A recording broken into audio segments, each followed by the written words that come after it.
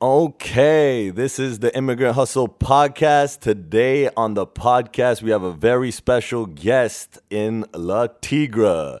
He is a YouTuber, a chef, a food show host, and today he sits down with your boy B Magic and Noise, and we talk about his start in the YouTube game, working with the likes of AK Amazing, as well as Harmon the Hater. He's been around. And we also talk about his show Tigre Bites, which he's got going on right now. I was actually there to host one of the episodes with him, and I had a shit ton of fun with him. And we also talk about just kind of his inspiration, learning how to cook from his mom, learning how to cook in the Gurdwaras, and also really being inspired by the likes of Anthony Bourdain. It's been honestly, that was a really funny up and down conversation that we had, but it's up there in one of my favorite episodes. No doubt. And we also talk about fatherhood. Le Tigre is a new father, so we kind of get into that as well, and kind of what it's like to be this crazy, funny-ass dude, but then now having to be serious and having to be a dad at the same time. Nah, you honestly get the best of both worlds in this episode because he's serious, but he's still yet the same funny guy that we love him for, and it's definitely a good episode, and you're going to enjoy this a lot. Follow him on Instagram at Chef Le Tigre. This is the Immigrant Hustle Podcast, Season 1, Episode 2. Let's go.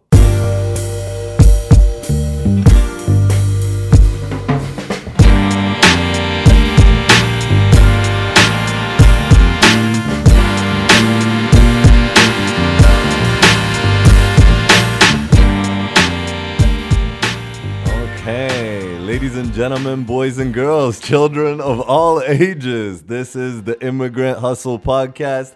I am your host, B Magic. I have my co-host, Noise. Yo. And we have a very special guest today. We got Chef Le Tigre. Hey. Or Le Tigre. Hey. Yeah, we a man of many names. We don't even know how we should introduce you. There's a story, man. I guess it's part of the immigrant, struggle, the stories and the names. Yeah. Not all great, but you get to figure it out right after their. Well, few of them they're very interesting stories. That's definitely something that we're gonna get into today, and we definitely want to get into your story. But we want to thank you for sitting with us and taking some time off. And for sure, man. We've been friends for a very long time. If people don't know, we've known you for a very long time. So it's gonna be a pleasure to kind of learn some things because we don't know everything, but that's why we're doing this. So. Noise, you got anything to start with? First off, congrats on becoming a father. Yeah. Yes. That's big. Man, first time father. Very, very. It's something different, man. Yeah. I gotta say, it's very, very. I'm very, very protective, and it also makes you want to do everything 10 times more. It's just like you got this immigrant hustle. It's like Super Saiyan now. Like it's on another level. It's like, for the kid. You know that kid's doing stupid shit. It's like retarded right now. Whatever. You're not retarded. He's fine. But you know what I'm trying to say? Like, at the end of the day, like, dude, this guy has like nothing, and I'm the dude who has to do everything. I It's know. It's pressure that you end up putting on yourself because you're like, you want to do the most for your son. For yourself, you're like, okay, whatever. You can afford to be lazy sometimes, right? You're only disappointing yourself. But putting a kid into the pressure, that'll light the fire under anyone, right? You can't make an excuse, right? It's like you screwing around, dropping the ball. I just dropped the ball, whatever. The guy's like, your boy's like, you dropped the ball here too, who cares? Yeah. But now if I drop the ball, that kid's gonna absorb that drop in the ball, and that I don't want that to affect him negatively. Obviously, and that whole dropping the ball issue might be weird in itself, where it's like, hey, dad, you're not perfect either. In the future, you know how whereas dads try to be super dad, and then your kid's like, I know 1,000 things you're doing fucked up anyways. But I don't know, man. It's a balancing act. It's a challenge. It's one of those things you got to figure out as it goes, right? How long were you and your wife together for before having a kid? We met in 2010, 2009, 2010, March. So we were, before we got married, how much is this? 5-6 years before I got married, then 2 years in. So 7-8 years before we had a kid. Yeah. That's good though, because then, it's a lot of people have kids early and then it's like, you didn't even have time to like go travel and do stuff, at least that way you get to go do your fun stuff as well, and then you're not missing out on that because having a kid is a full-time job, Even tonight, normally, like, she's like, let's go do dinner. Normally, you'll be like 10 o'clock, whatever, or 10:30, or whatever time we're finished here. You'll be like, I'll just come after. We'll go out. Now it's like, no, you can't leave the kid.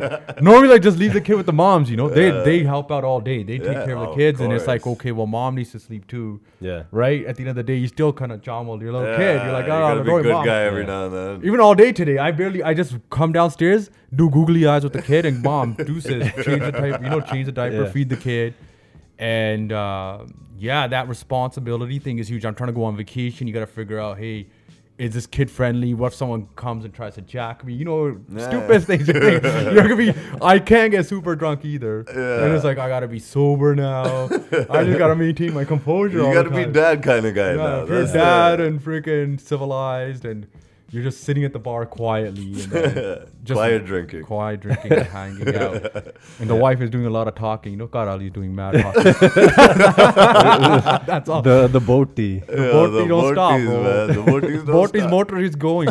That's it. She doesn't need alcohol, you know. That's what I'm saying. All right. So let's say for the average listener who may not know who Chef Le Tigre is, how would you describe yourself? Because you are a comedian, you're a YouTuber, you're a chef, you're a jack of all trades, if I may say. Okay. I grew up in Brampton. I think you grew up in Norway, and then you came here, and you probably came to Heart Lake. So I grew up somewhere called County Court. Yes. And the schooling system there was where it was well mixed. So it was a well mixed place, and then the comedy thing that all came into place was me. I had to go through transition. So I went through gourmet school. I had a juda. Yeah. I was a singer as a kid. I still know my rarities. I can read and write. When did you sell out? I sold out grade. I sold out twice. Grade 5. Let us know the exact date that you sold out. I was in grade 5, so my mom was pure.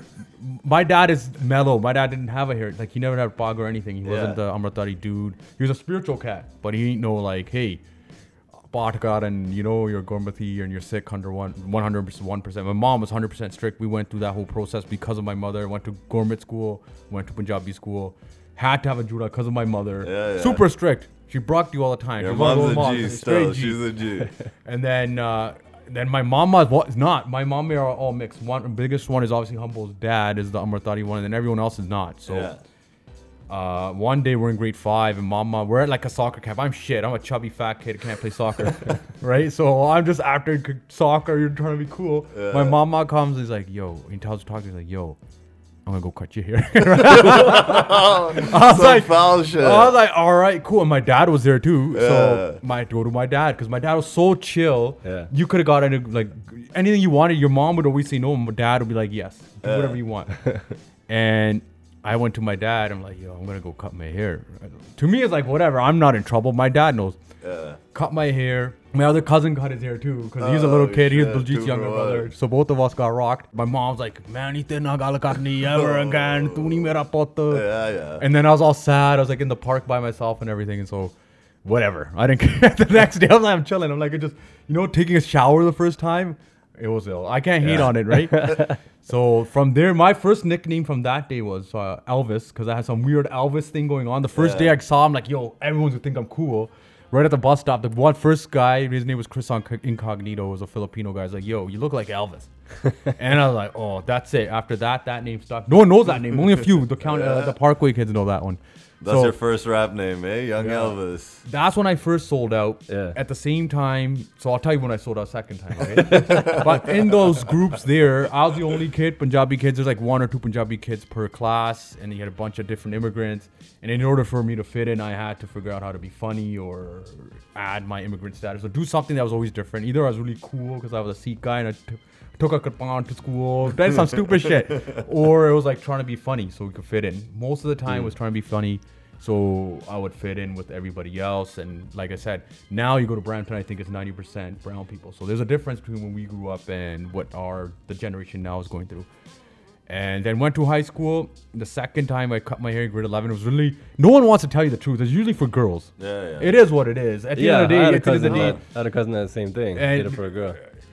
Now in hindsight, and now in my position now, and in terms of the confidence that you have now, it's like, yo, that was dumb. You didn't. Well, that's the thing. Yo, end of the day is the ones who have judas and do cut it, it's usually in a time where they are vulnerable and they don't have the confidence to look past it, right? And that does come later on in life for a lot of men, right? Yeah. And end of the day is it happens. Everybody is vulnerable in that stage, and it does happen. It's true, because the first time I obviously cut my hair, they're like, how'd you grow it back? So I grew it back a year, I think it was 2-3 years later. So I was in grade 7 or 8. I'm like, after this couch, I'm gonna grow it back. I went to the gourmet stuff. It started to influence me again. I grew it back. Yeah.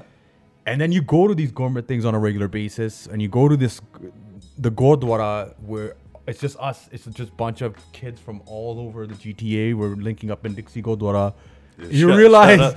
Shout out to Dixie Gurdwara link-ups. And then we're doing the gourmet stuff, and then you realize everyone's fucked. All these kids are fucked up. So it's like, the 1 out of 10 kids is actually true about it. And then you're just getting... That's where you met all the fucked up kids anyways. You didn't went to your regular school, and you go to the Gurdwara, and then you go there like, it's like a weird type of high school. And then you're just like, okay, all right. It was a lot of mixed emotions and a mixed up... it was one of those phases where you had to find yourself, So obviously when I was like 16 or 17, did it again. Yeah. And now I'm going bald, so that's what it is. It is what it is. There you go. Okay, so when did your parents immigrate to Canada? My mom came in 1980 or 81 before my dad, so she came with her parents. Yeah. And her brothers and sisters and everybody. My dad, then she went back to India, got married to my dad, and then my dad came in 82, I believe. Either they got married in 82 and he got here in 82. Not 100% certain, but 82-ish. Yeah, my parents are the same. We're not going to report you to immigration, don't worry. And my parents got married in 81. My mom was already here, went back, got married, and then my dad came in 82. Yeah. So, yeah, kind of like that same era. I feel like that was when a lot of the immigration waves hit. Yeah, especially I think out in here, or I guess the 70s and 80s was like a big rush of Desis coming in and kicking ass. For sure. There's some funny stories. And did they get located in Brampton right away, or? No. So I guess it was North York or Etobicoke now. That's that area. So that's the hub. That seems to be the common thing with everybody is Etobicoke right away. Now it's a bumping place, man. I wouldn't mind moving out there now.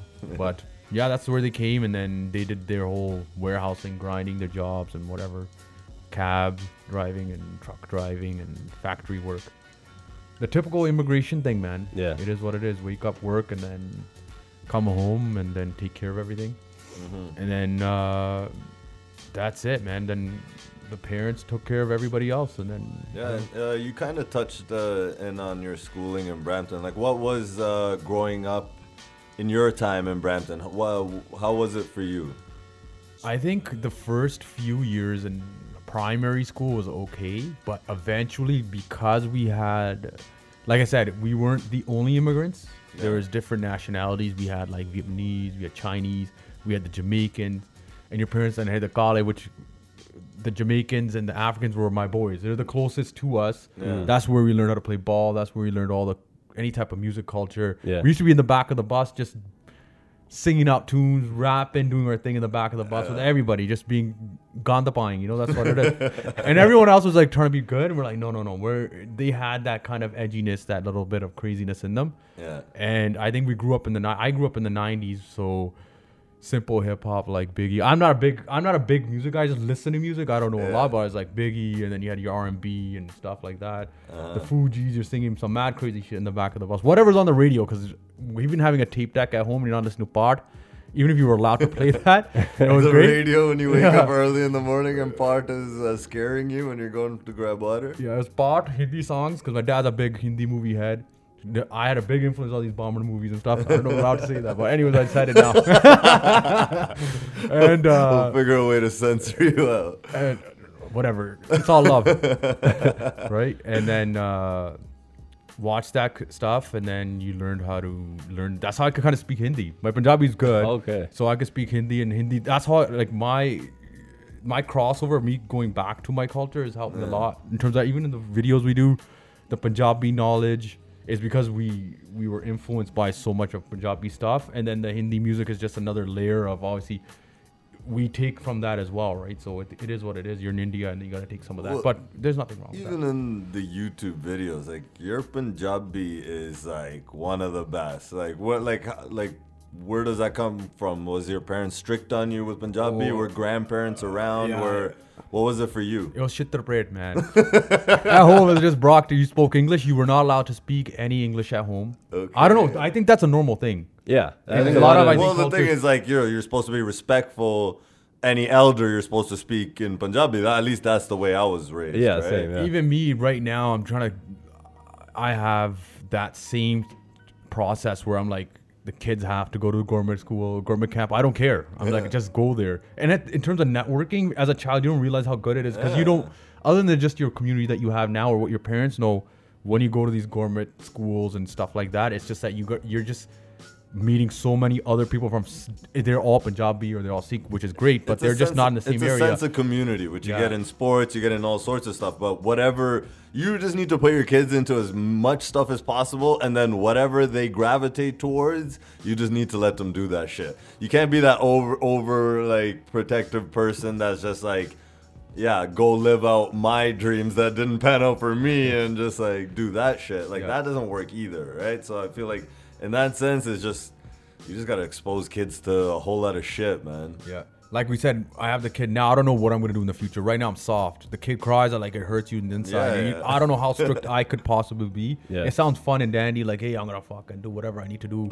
shit the bread and all this other stuff. Soft. I'm mad soft when it comes to that now. But who knows what we have to do as like fathers and like as parents. We gotta have to be like, hey, I gotta put my foot down, regardless if it hurts or not, right?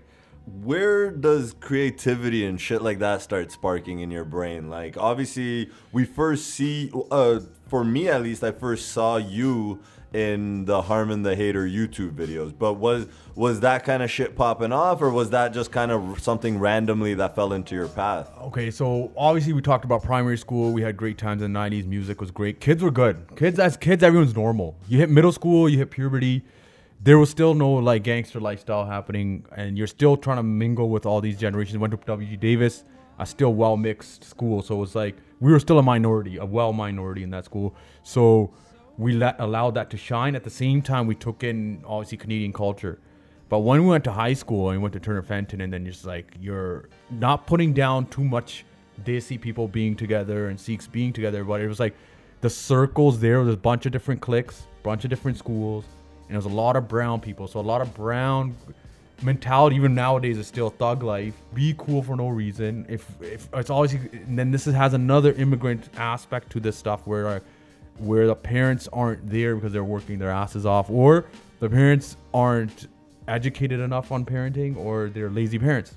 Or they're just those parents that would just blame other people's kids. Right. Nah, my kids couldn't do that. It must be the kids that he's chilling with. Yeah. That happens in our community quite often as well. Yeah. But I think the way our parents interact with Canada is different than the way our generation interacted with, Canadian society as a whole. Whereas for them, it was kind of like, yeah, I'm here, but I'm not here for me. I'm here for my kids. Yeah. Then as kids, we're so fully immersed in it to such a different level than our parents ever were. Yeah.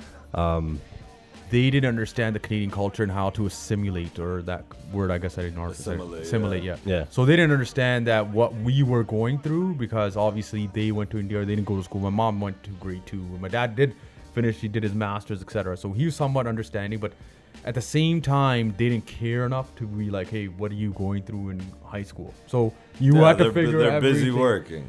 It's like, yo, you got to figure everything out on your own terms.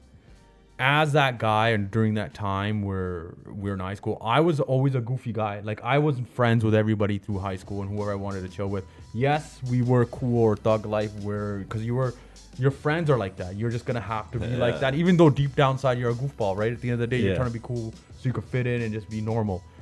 And then it was like most of the Mississauga is like, we just watched funny stuff and we did funny things. We always wanted to make videos. I wanted to make videos when I was 15 years old. I wanted to be a DJ when I was 14. And my dad threw me in, like, my dad was the type of guy, he went like, okay, you're 14. He threw me out some guy's computer shop and learned how to make computers for free. Then the year after, I learned the whole year. I used to, every Saturday, I just go and make computers. and I'm not getting paid, and you're like, there's no reason. I'm like, what am I doing with my life? Kids are just chilling at home or fucking around. Then the next year, dad bribed me. He's like, listen, work at a mechanic shop and I'll buy you this DJ equipment. So I went and worked at a mechanic shop, learned how to fucking fix cars for 2 years. For fucking 2 years, so I get a DJ shit. It didn't happen. But then it is what it is. Like, okay, I learned a few different skills and stuff like that. But then I knew I wanted to make funny videos. I'm like, yo, we should do videos like this. There was no... And there's something called, what is it called? Junkie Lafunga? Have you heard of Junkie Lafunga? Yeah. Well, it's a British show. It was like UK, British, Desi comedy kind of shit. And then one of these guys got me onto that, and they had these tapes. I'm like, what the fuck is this? This is jokes. So I don't know what that is. Can you break that down a bit? Okay, I forgot. I think it's called Goodness Gracious Me. Yeah, Goodness Gracious Me. So it was like, it was kind of like a South Asian sketch comedy group that would create, like, I think they had shows and then they had ended up having movies, stuff like that. But it was just pretty much one of the first kind of comedy, new school comedy take of things. But it was more UK, but you could it's still translated to people over here in North America. 100%. What year are we talking? This might 90s. Yeah, this might be like late 90s. It might be from even before, but I think this runs into my life, late 90s, early 2000s. Okay, so that's like way before YouTube, way before like you're just raising. Yeah, like this would be like they'd be selling tapes and stuff like that. It was like the guy had it. Obviously, we recorded everything on VHS, and the guy brought it there, and the guy's like, there's like skits of like old uncles talking like old uncles, and they're making fun of that stuff. They're like, this is what we should be doing here, old fruity or this and that. I forgot. I don't remember. I was just having a flashback right now, but it was like, that was enough. We're like, why aren't we doing this? We're funny enough anyways. Let's just make fruity jokes all the time. As you don't know how to, the thing was like, you have these thoughts in your head. It's just that you're so young or you're not around enough people who have the resources or the connections or any know-how to be like, hey, Jatinder, you want to do this? Or you kids want to do this? Figure it out. Or, hey, this is how you could get it done. It was just a thing or thought. It's like, even at that time, it wasn't as accessible as it is now. Now you could even film that kind of shit, little sketches on your iPhone. You could literally pick something out of your pocket and do it. Back then, when you were growing up, and even some of the early years of our life, the camera wasn't even nothing as good as that on a phone. So it was like, to go get a camera. Now you see 15-year-old kids with Canon, like, full-out cameras. So it's like, now obviously it's more accessible for kids to be able to pull off. But we're talking in a time where, you can't just pull that out, right? It was a different beast. But these thoughts are in your head. So what's your next step? How am I going to be able to pull this off? Or sorry, even before we get to that question. So you're watching these videos. What was it about the videos that kind of connected you? Was it just the fact that they were funny, or was it that they were, talking about your own culture and being funny within that context? It was more, the thing was, like I told you, in order to fit in, you were funny. Like, that was my thing. I was just naturally funny or goofy, so that's how people would connect with me. And it was something that it was more of a stress relief. As you grow up and you realize what you were doing, it's like you're dealing with the stuff at home. There's different, obviously, stresses that we had at home that not normal, a Canadiana family would have. It's like, you know what? There's certain people you could talk to. You couldn't go to your mother and talk about certain things. I couldn't personally, but it's not their fault either. But in order for me to relieve my stress, I would do fruity, weird things and be funny in front of my friends. That was a stress relief, you know? So that just became natural to do stupid shit all the time, right? So when I saw that, I'm like, whoa. And you could be famous with this, and like, it's so funny. And like, I wanted people to laugh. It was one of those kind of things, right? It didn't spark again in my head until I think it was the first year of uni, where like, it was like more, I told you, the girls took over, cut the hair, did all that bullshit. Lost weight. I was like 300 pounds at one point, lost all the weight, went through that transformation. And then you're like, the material things of the world come into vision and into perspective, and you lose focus on what you actually really wanted to do from the get-go. And when I went to uni the first year and we did a weird skit, we didn't want to do the work, and we had a group assignment, so we're like, okay, fuck it. We'll just make a video. We made a video. It was one of those stupid classes, man. We were like, it was like, not stupid, York University, you're great. There was a class, some sort of Indian class, I forgot what it's called. Sorry. So we did the assignment, we still did decent, and we were making fun of the stereotype of gay people, and if your kid was gay, and how you would deal with that if you're a dad. So what we played different, the dad, There was like a gay policeman and all this other stuff. So we did a awesome skit, and you're like, whoa, this is so much fun. We should do that more. Still didn't do it. And then one day, when Harmon the Hater was popping off, they're already doing the Harmon the Hater. I just walked into there because I knew Harmon Sempi guys. I known Harmon Sempi since I was in kindergarten too. Okay. So I known all those guys since Gurdwara days. Another crew from the Gurdwara, plus our dads drove cab together. Yeah. And it was Harmon, Babu, and Humble shooting. I just came in quickly. I'm just gonna like, F it. This is me. I don't know. And Humble's your first cousin for those who don't know. Yeah. So he's my first cousin, and they're connected. And then I'm like, okay, did that first episode there. Then we just like, okay, from now on we're gonna shoot this. Yeah, they were ahead of their times in terms of that, or they were actually in the right moment in terms of getting that shot and everything. Yeah. So even before you guys were filming stuff, you know, you mentioned about how you had to be funny to fit in. Yeah. Were you like writing skits or writing jokes, anything like that? No, I won't even. I'm learning that now. Literally right now, I'm actually figuring out while I'm doing the Tiger Bites episodes. Even now, we're winging it. We realize, hey, there's personality you got to deal with when you work with people. You got to figure out who does what and how we work and how we would be a good fit. And as we work together, it's just getting more and more polished. And as it gets more and more polished, you research a little bit more. Now I started writing out things and jokes or ideas. They come more naturally as well. Mm-hmm. And it depends, man. That creative thing is natural when you were younger and you had less stress. Now that you add in like our current life state, like what I have now, all the other stuff that adds onto that, the creative thing, it's like it gets squeezed. I can't explain. It's like it's hard to get those creative juices out again. It's like trying to be, being in this like, it's like floating. I can't explain it. It's like if you're able to float, all the weight of the world is on you when you have all these stresses. If you're able to get out of that and you can start floating again, or trying to feel like there's no stress and you totally eliminate any other stresses, that's when I am the best in terms of creativity. I don't have to worry about anything. It's 100% pure Gandapa, 100% pure anything that it needs to be, and it's just gonna come out like anything. Like there's no one's business. Like I feel like early on, you just kind of got thrown into this thing. You were just that funny friend who might have just happened to come onto the Harmon the Hater because these are your friends. They're starting something. But I remember seeing you on that, and I was like, your bits would always, those were the parts that I would laugh at the hardest, because I was like, who is this guy? Like at that point, I had no idea who you were. I didn't know that you were Humble's cousin.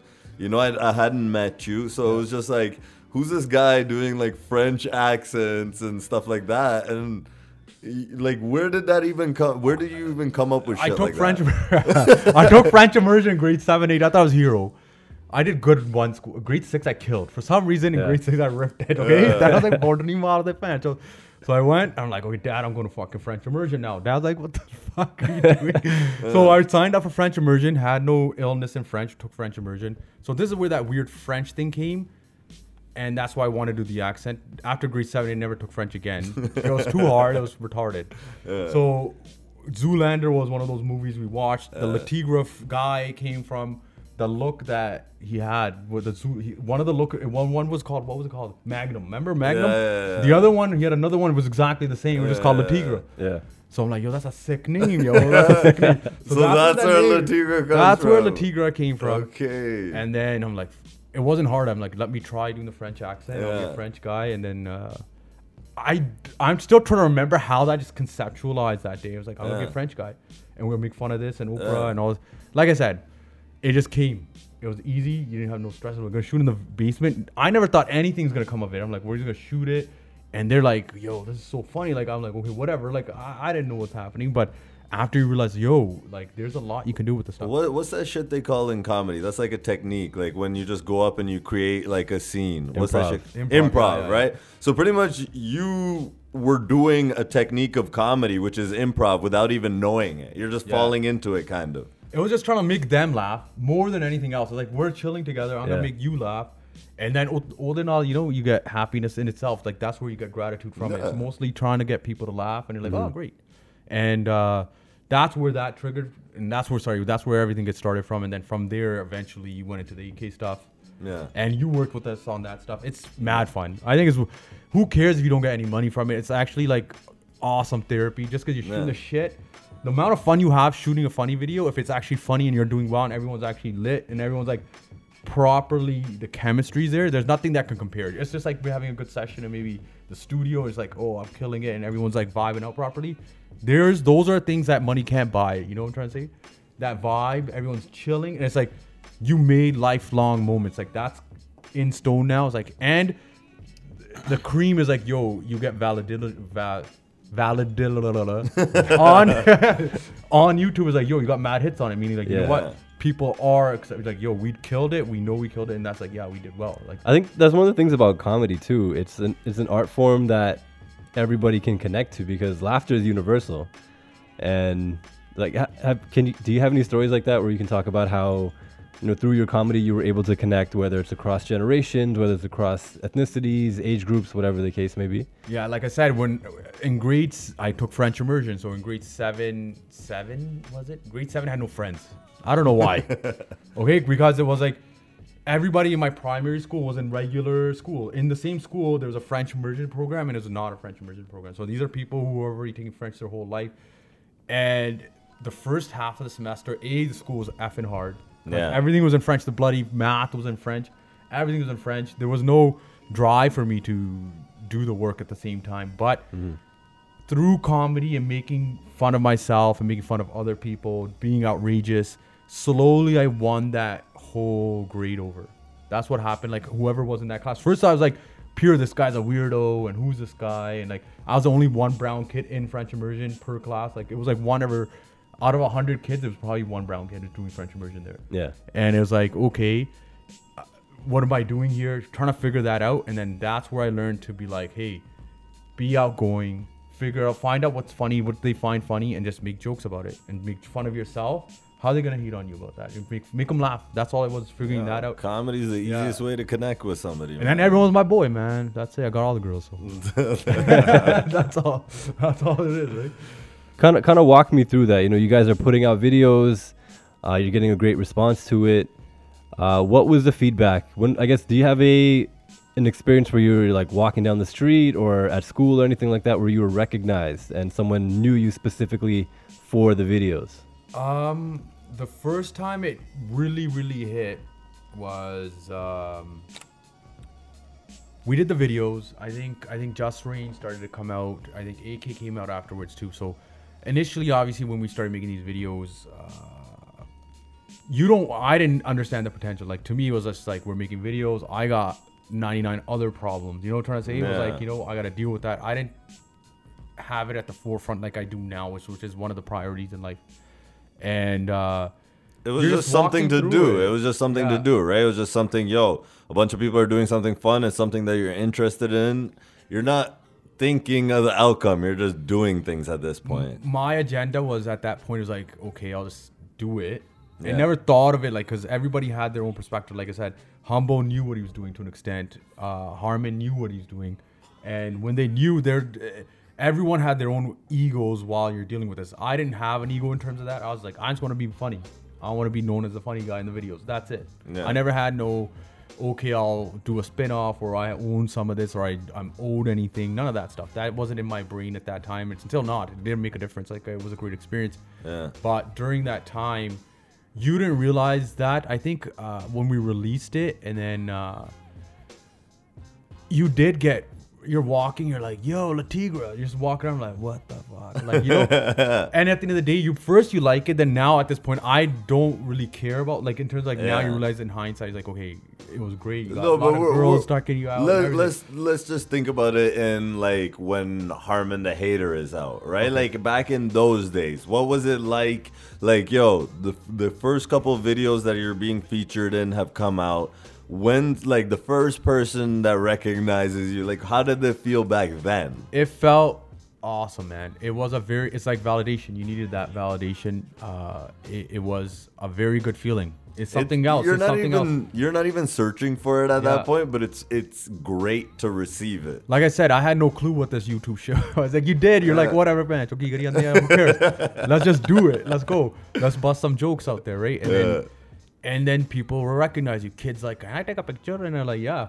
That guy didn't have an immigrant son. He's a normal kid. And you'll take pictures with these people. You're like, great, let's take pictures. And obviously Humbo's blowing up with his stuff at that same time. So you're already experiencing it. on another grander scale while that's happening, and you're getting the validation as well at the same time.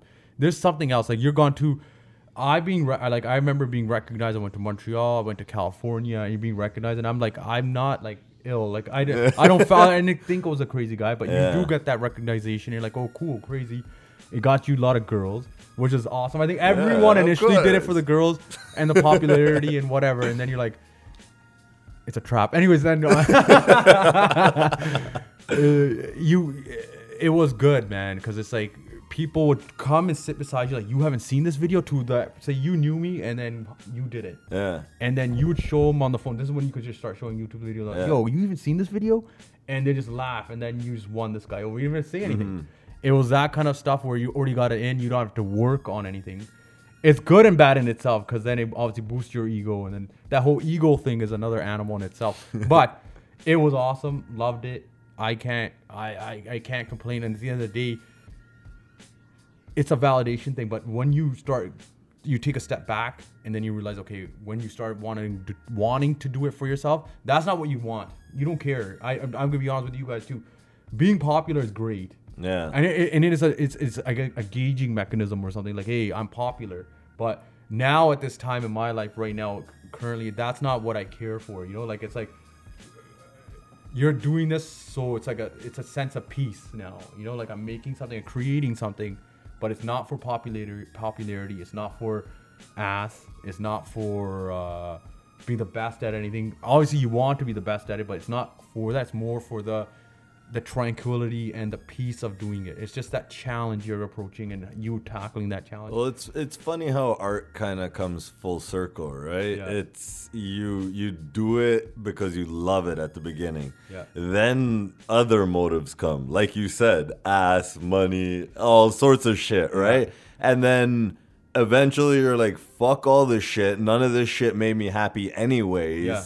What made me the happiest was pursuing this thing that I love to do. And then eventually, once you go through all that bullshit that you go through in the middle, you come back to what you truly fell in love with. And some people don't even come back to it. They just totally fall out of love with it, right? Yeah. But at some point, you have to be like, fuck this shit. Let me do what I truly love doing. And at some points, like even before I started doing Tiger Bites, I honestly question this whole social media thing mad times. I'm like, what do I want? Yeah. You know, like, you're sitting there like, is this something I want to do? Is this for my ego, or is this for what am I doing this? Is this social media fucking with my head? But then slowly I got out of that situation, and you realize, no, you don't really care. Like, even now, like, I see people on the phone, like, this is a solely side note tangent that I'm on, but you realize that, no, I don't care about the hits, and I don't care about being on there doing Snapchats all the time and doing Insta fame or Insta whatever it is. You got to obviously get popularity. You got to get traction out there so you can get you can achieve your goals. But it was before I started doing Tiger Bets at this point, it was more of a, dude, is this something that's going to spiritually help me out, mentally help me out? And is this something that I actually really want to do? Or do I want to do mortgages for the rest of my life? You know, it's like one of those kind of things. And honestly, I got the answer from it. And now I'm doing Tiger Bites. I love doing it. Yesterday we did another shots, and you meet a lot of people, and it's great, man. There's nothing else there's nothing that can replace it. There's nothing else. Yeah. Especially being creative is freaking awesome. So you've worked on a bunch of different projects with different teams, whether it's with Harmon the Hater, whether it's with AK. I guess now you talked about fulfilling a more spiritual need with it.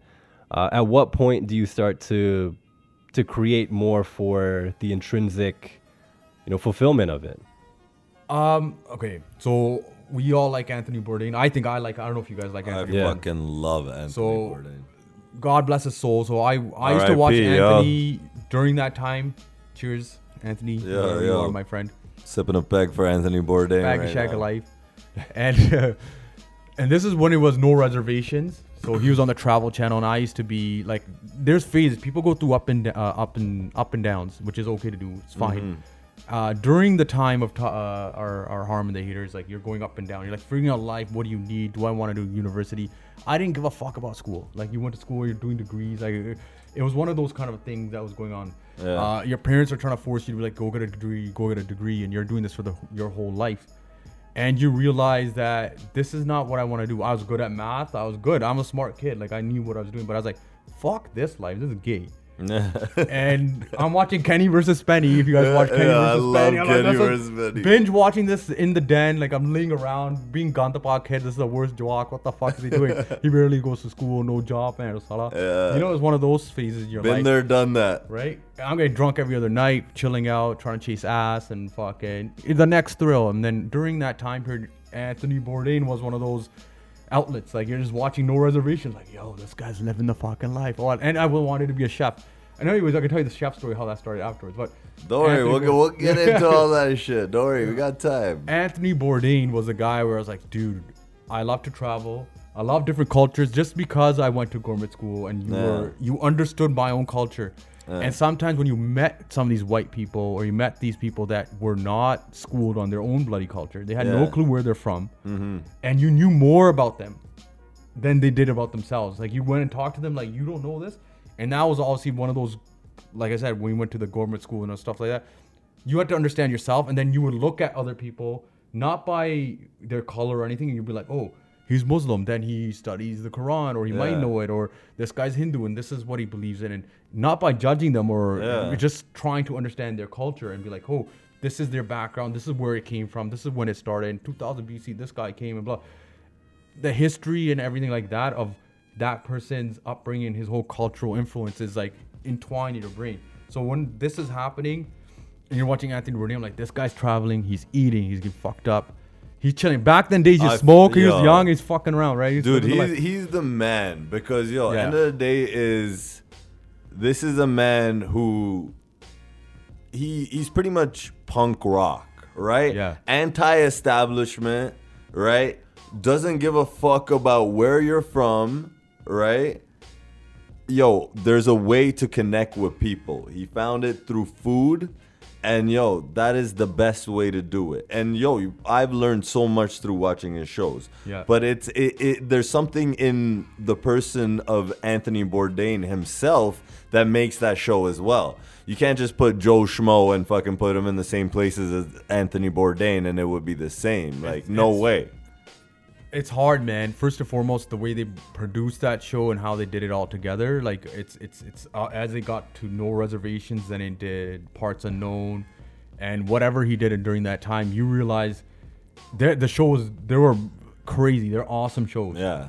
And he came out. He's meeting random people right now. You'll be like, okay, having a random conversation. We're comfortable with each other. We're having a conversation because it's comfortable. Yeah. Think about you're meeting a random stranger. You're a diplomat of some sort, or you're a freaking celebrity of some sort, and you're just having conversations. The guy's getting shit faced. He's just chilling. And he doesn't even let it get awkward ever. Yeah. So, and we could even make it awkward, and we're friends sitting here. So imagine being that good that even with strangers you can make it seem like you can carry a conversation forever. Yeah. And then I watched his stuff, and I started watching because Parts Unknown came on. My wife can't watch it again because she's like, oh, it makes me sad and everything that he passed away. Of course. And he did his thing. Whatever his reasoning is, at the end of the day, God bless his soul. I'm not here to judge what the scenario is there. I'm not gonna lie. The day that he passed away, I rewatched the Punjab episodes, man. Yeah. I swear to God, and I'm not gonna lie, that shit made me teary-eyed, right? Yeah. Not only because it's amazing that this man, I loved him before he did that shit, before he ever did Punjab, before any of that Before shit. even Parts Unknown. Parts Unknown was a scene. He made it. Yeah. He was already popping before that, right? Yeah. But what I'm saying is, we love this guy because he is showing people the world without bias. And he's just like, I'm going to put the lens on you. I'm going to have a normal conversation. And we're not going to bring in any of the bullshit vibes. And we're just going to treat each other like human beings. And you're going to teach me about your culture as well as your food, right? And he's one of the great influences. And like the day it happened, I didn't believe it. And it was like more of like, at the end of the day, I don't want to go on a senti tone or anything like that. Just because after that, first I'm like, whatever. Yeah. When I heard of it, like, whatever. It was a whatever situation for me. And then now I went through watching the whole Parts Unknown. Like, what? There's a number of theories on this stuff. Where like, yo, you could ask anybody. Some of the craziest theories I've heard is like, yo, he ended his life because he was in a stage that he was so happy that he chose to do this. This is what he wanted to do. That's one of the theories I've heard. I watched all of Parts Unknown and I saw something that you see a transition happening while you're watching it, and it's like you don't realize that difference through the seasons as you watch it. If you watch from season 1 from Parts Unknown to the end, there's a difference. And also he did a lot of jiu-jitsu and stuff like that. He got Mara, I mean, he got a little bit weaker, so he's tackling something. It seemed like he was tackling something that was going on. Maybe we'll find out in the future, whatever the scenario was. I don't want to speculate. I don't know what the scenario was, but he was a great guy, great chef, great personality, world traveler, which is the dream of my show if I could ever get there. It's like, this is what I want to do. Comedy, bloody, and fucking... I may not be as political. It might not be as serious. Yeah. I might do more fun and like jockey stuff at the end of the day. Well, you're still in the early stages, and who knows what Chef Le Tigre becomes at in his Anthony Bourdain stage, you know? You but never know. through watching Anthony Bourdain, was that kind of where you started getting more involved in becoming a chef and cooking? No. Anthony Bourdain was not the dude. Like I said, I used to weigh 300 pounds when I was 15 or 16 years old. I went to, like I said, guys, we all are immigrant family. Everyone has different scenarios at home. People turn to the bottle. People turn to food. People turn to drug dealing. People turn to fighting. People turn to things. So I used to eat like a motherfucker. I used to love food. And obviously, our parents aren't educated on nutrition. They just know roti khala, atta khala. Desi ke, that's it. I don't do kheti badi in the backyard. So I'm not drinking. I'm drinking. I mean, 15 roti. I'm fucking eating dal sabji every day. Meat khana. Like my dad went and to a then veggie you're sitting on a sofa afterwards. You're not doing kheti life after. And then you're doing half an hour of whatever athletic work you were trying to do, if there was any going on. Plus, there's $1.49 McChickens in high school. Fucking 67-cent fucking hamburgers are popping off. Tuesday KFC. Toonie Tuesday KFC is like $4 now, isn't it? I don't used to even get know. ham. That's what I heard. And obviously, I had to figure out nutrition from I had to first work out, learned how to work out a little bit. So who helped you learn some of that? I knew enough where I had to run it. It was basic, where it's like running on the treadmill. So it was like, at first it was an internal battle. It was like not getting lazy. It has to do with everything you do with your life. It's like, yo, get off your ass and do what you need to do. And it was like, okay, I'm going to run on the fucking treadmill, did 5 minutes. Mind you, I was a fat guy, was an athletic fat guy, but not the craziest. Remember, girls drove everything. So the athleticism, losing the weight, all this other stuff, at the end of the day, at that age, and I'm going to be honest with you guys, it was just like, hey, how am I going to get more girls? Yeah. Literally. Right. And I was like, I got to lose some weight, man. So 5 minutes to 10 to 2 to eventually 2-3 hours. So I started running on the treadmill for so long, lost enough weight, and then eventually I had to learn what nutrition was. And from nutrition, my mother wouldn't cook or couldn't cook everything I needed to cook. I had to figure it out on my own. At the same time, I'm watching Food Network every day. Now it's prime. I don't know if Food Network is huge back in the day. Were you ever intrigued by like your mother's cooking though, like mother's shit cooking and stuff like that? Like, was that ever like? Obviously, you were influenced by it, but were you intrigued, or did that come like once you started cooking and started finding that love? Did you like now start paying more attention to what your mom's doing? Now I'm anal on my mom, man. I go drop. This is not a lot of people say this, so I'm gonna be honest. So we worked in kitchens, and you develop your your whole palate, how to develop food and how to change palais, as they say in Paris. Parle français, hein? Okay. And then my mom are like, sometimes we beef in the kitchen, so it is what it is. And she'll punk me. I'm running into that problem now, man. So you butt heads in the kitchen for that. Like, mom, don't put so much loon in there. A lot of cooking still. I can't touch some of her sabji and zubi. I can't do it. She just has that whole. Everybody has their meal that you can't tell me shit when I'm cooking this shit. Yeah. So, and I always segue back, or I always go back to the Gurdwara, where you learn how to do seva. And while we're doing seva, I hated giving up food or cleaning, so I went in the back in the kitchen. It was my favorite place. You get to fuck around with rotiyan, atta, gondla, onu kaat ke, you're gunding atta, you're doing this shit. And there's like 100 people around this table, and then you're with a bunch of bibis. And there might be a couple of hater BBM, which is okay, but There's always Shout out to all my hater BB. I still the love BB you, undercover baby. who hates you, beats you for no reason, right? One of those. Like, nah, you don't know how to make that roti right. She's gonna kick you off the table, man. It's like, yo, you don't like your juda bingaya ki gari. You know you're playing too hard, brah. Juda ठीक करके आ होना. Vodka नहीं बनिया. Like what? I'm 6. Deadly. Leave me alone. I'm sick, son. Man. So that happened, but a lot of Gurdwara happened where it's like, okay, I learned, and it was like very cool. You're in a kitchen, it was like industrial because it's huge and there's huge pots of shit just flying off. It's danger because it's like fire. Mad danger. And that sparked it, and then obviously from there, losing the weight and figuring out how to make meat because meat was for some reason, my dad's like, I want a no meat thing. He was a vegan back in the days, or whatever his reason was. Didn't eat meat for 6 years. I had to learn how to make meat and food and all that stuff. After that, that's how where the cooking started. Like, yo, I actually like doing this, and it was tasting good. And it was another thing, just like I felt good that you liked my food, and I felt good that you liked it. Yeah, validation. So the I same gave you thing. You like my food. You were cracking Comedy, jokes and stuff like that to get people to smile. And the same thing, yo, somebody eats your meal afterwards. Yo, that shit was amazing. Same thing, yo, I did something good. Yeah, it's a very selfless thing, but yo.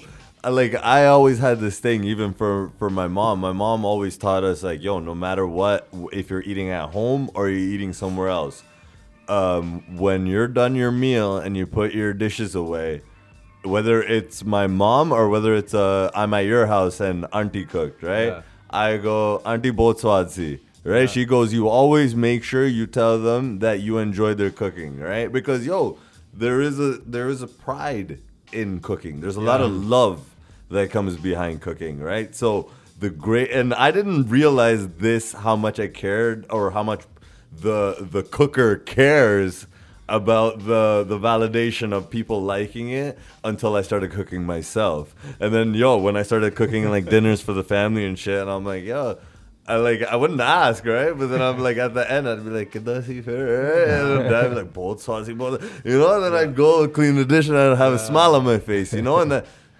those vibes are important, man. It's at the end of the day, like, that's why you do it. That's why you fall in love with it. Yeah, it's the energy you get from it. It's like a fuel that you need for the soul. It's fuel, and you need that fuel to just keep going on, moving forward. So, like, you had disasters. I had disastrous meals all the time, and then I'd be like, at the end of the day, you're gonna be your own hardest critic. Yeah. And in any terms of any type of art that you do, you're like, hey, this is garbage, blah, blah, blah. And then you have those guys like, no, it was great. That's so nice. You did a great job. No. And you're like, dude, okay. But still, at the end of the day, they want to love you too and like tell you the honest. Well, they don't want to tell you the honest truth. Some people are like, fuck this. This was too spicy. Yo, this chicken was underdone, overcooked. Don't do it. I enjoy cooking, and now it's starting to become a hobby, just because I'm older. I have to cook meals for the family here and there. So it's just like, yo, my interest got into it. And obviously having friends like you and a lot of people in the industry, it's just like, yo, I gravitated towards it originally because I love good food. I love when food is made with flavor. And luckily in my family growing up, like, my mom and my dad are both great chefs. They're both in the kitchen. And my dad just generally just shies away from the kitchen just because, yo, that's the Desi standard, you know. Like, mom's supposed to cook, or maybe even mom got cheese and she's like, yo, get out of my kitchen, right? Who knows? But, yo, I have two great people who cooked for me all my life. I can confirm that. Your parents they can throw down in the kitchen. They are dope in the motherfucking kitchen. But dad sucks, man. I'm sorry, dad love you. Really? That guy. But yo, that is actually a thing. That guy's on a tip, bro. He'll start throwing grapes and things that makes no sense. He just start doing things. He'll just take ingredients out of the fridge and just start throwing them in your dish. I had meals with my dad. I've had the opposite of throwing it down. I don't know what the opposite of that would be. Laying it up? Throwing it up. It's called food poisoning. Throwing it up. There, it makes sense. But yeah, mom is deadly, but dad, God bless his soul, he ain't killing it. Can you remember the first time you cooked a meal and everybody was just like, yo, this is amazing? I didn't cook much as a child, though. If you're going to say chicken nuggets, I'm going to be pissed. I didn't cook much. When did I start cooking, like actually start cooking, and people liked it? Okay, so I worked at, 2 for 1 Pizza. Yeah. Learned how to make pizza. Another one of those jobs I worked for free. And then you used to go there. So I got mad chicken wings at the end of the night. I used to pound like a whole tray of chicken wings. I used to just make full boxes. I was young. I was like 13 or 12. Is this in your big body days? I was always big body. Yeah. But no, not prime time big body. Yeah, but now you're like a, beautiful, sexy, Trying to be, man. Baywatch kind of banda. Sorry, girls. Married mood. Baby ho gaya si aur. Baby ho gaya is very cute. So we learned how to make pizza. Yeah. And then 2 for 1. The one shout outs to the pizza that used to be on Steels and shout out the Highway block. 10. It's not Steels even there. Highway 10. Highway 10 where the KFC used to be. Pizzas and pastas. And my family loved my pasta. It was easy to do. It wasn't hard to screw up. And it was vegetarian and people were. So you're doing this at 13? 13 and 12 and 13 years old, yeah. I had to, man. I had to be like economical. Family wasn't killing it. They're like, okay, baro nahi roj khaida. You gotta save your money. I was like, okay. But like, did your parents push you into a job, or was it kind of your own decision? No, mom was totally cool with it. Dad was like, what are you doing? Dad is a typical like, dad. He's like, paise chahiye main aal hai $20. Like, what are you doing? What are you cooking for? It's like, I just like to cook, man. Like, that's all. It was hard to make them understand what the situation is, but it's one of those. Mind you, my dad was the biggest artsy fartsy guy in India, but he became all cool guy here. I don't understand. But in India, it's pure artsy. He used to be an artist and did all this stuff. Gotta pay the bills. Masters of Arts or whatever it's called. Yeah. And then I just liked to do it, and I started cooking. I was like, okay.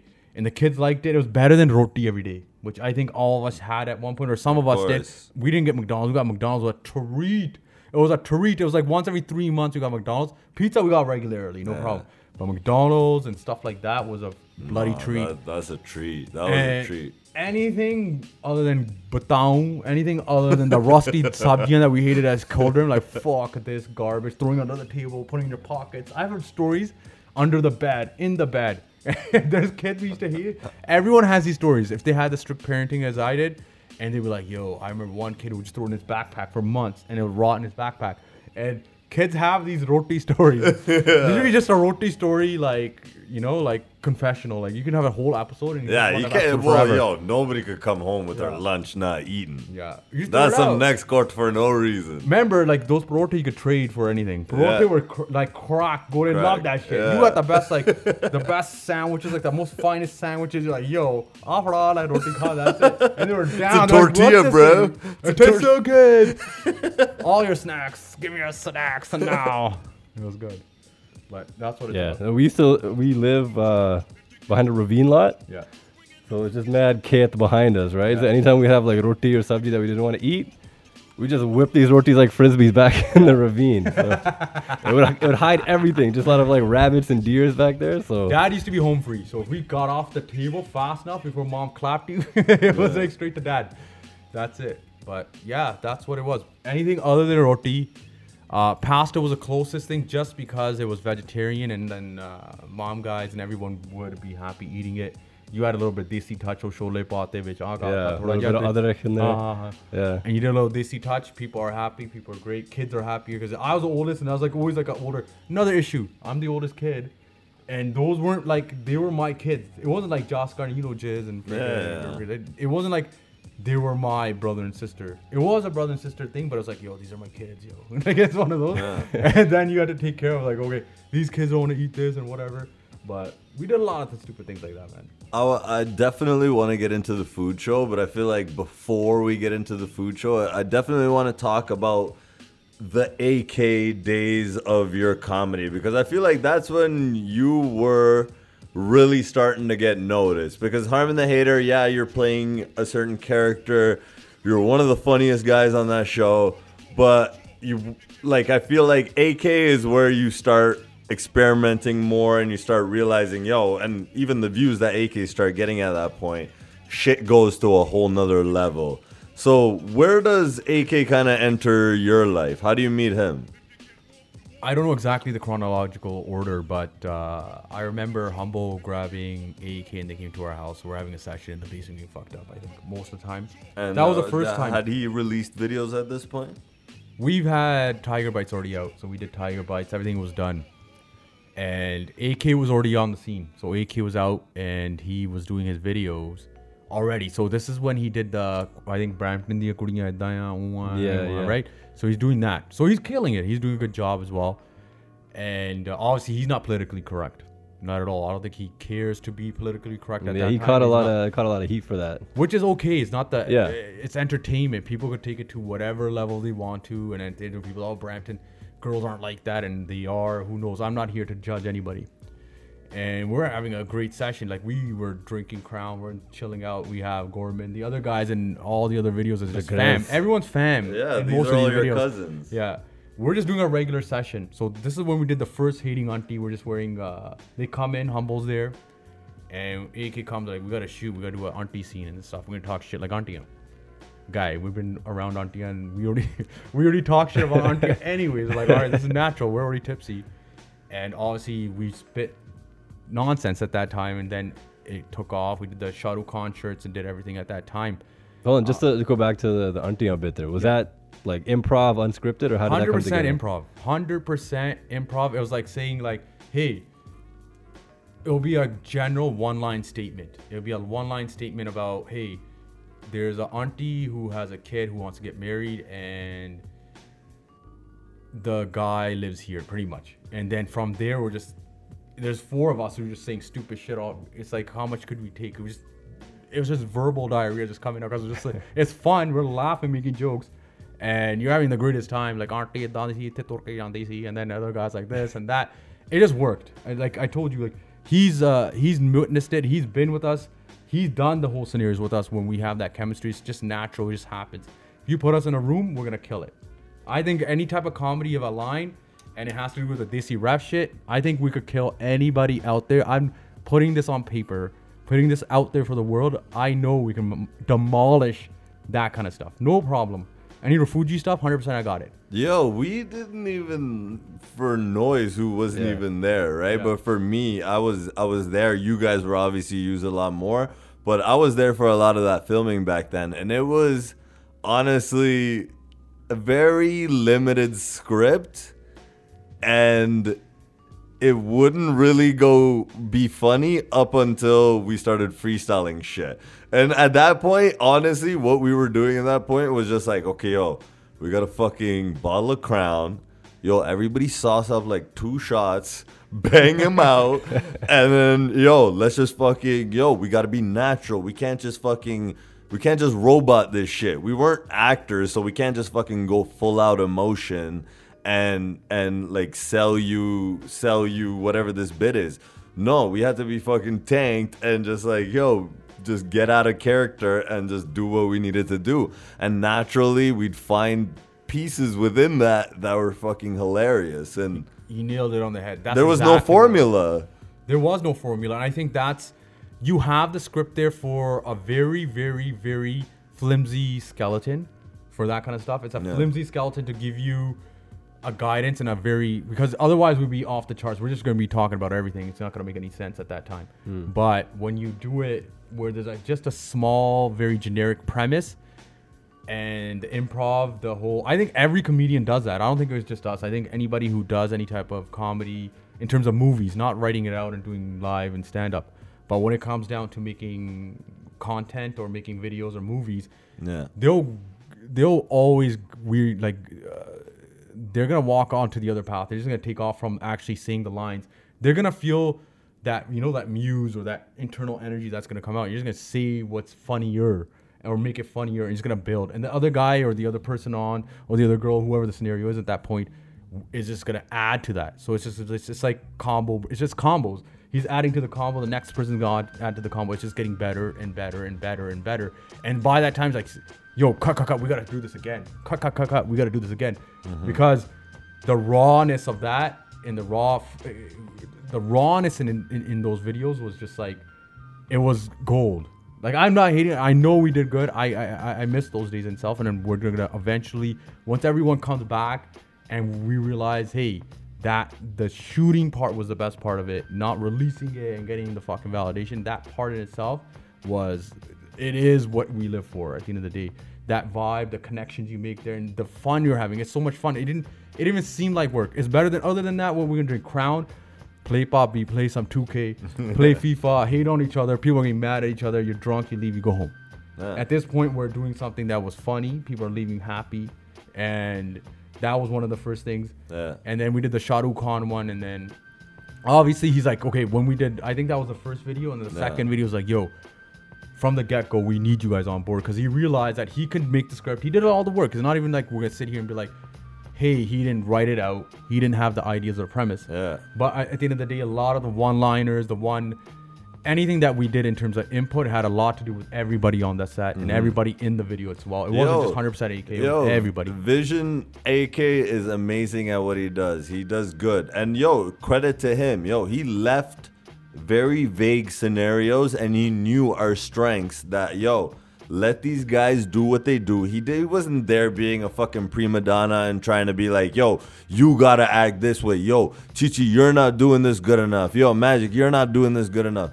No, he was just there, whatever, do what you guys do. Do what you guys are best at. He facilitated that. He didn't try to make us do shit that we weren't trying to do, right? And that's why that worked. It was just like, you guys have fun, blah, blah, blah. This is an idea I have. Let's see where we can go. And that improv kind of thing just kicked in. And then that's where it was natural and it was cool. And it was just like, obviously it was like, that hating aunties thing became one of his best things. That's just, I don't know what it is. It's just one of those viral things. It's really relatable. I remember showing it to my mom, my mussies, like so many people that I knew. They're like, AK, this, that. And it was just like, my mom even recognized you guys off that before she even met you guys properly. Like, it bridged both,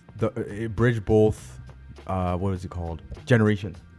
Yeah. It bridged the immigrants that came from India, and it bridged the kids that are here. So the kids here are like, this is true. And the parents like, Inni Punjabi hondi aati. You know, everything that's happening.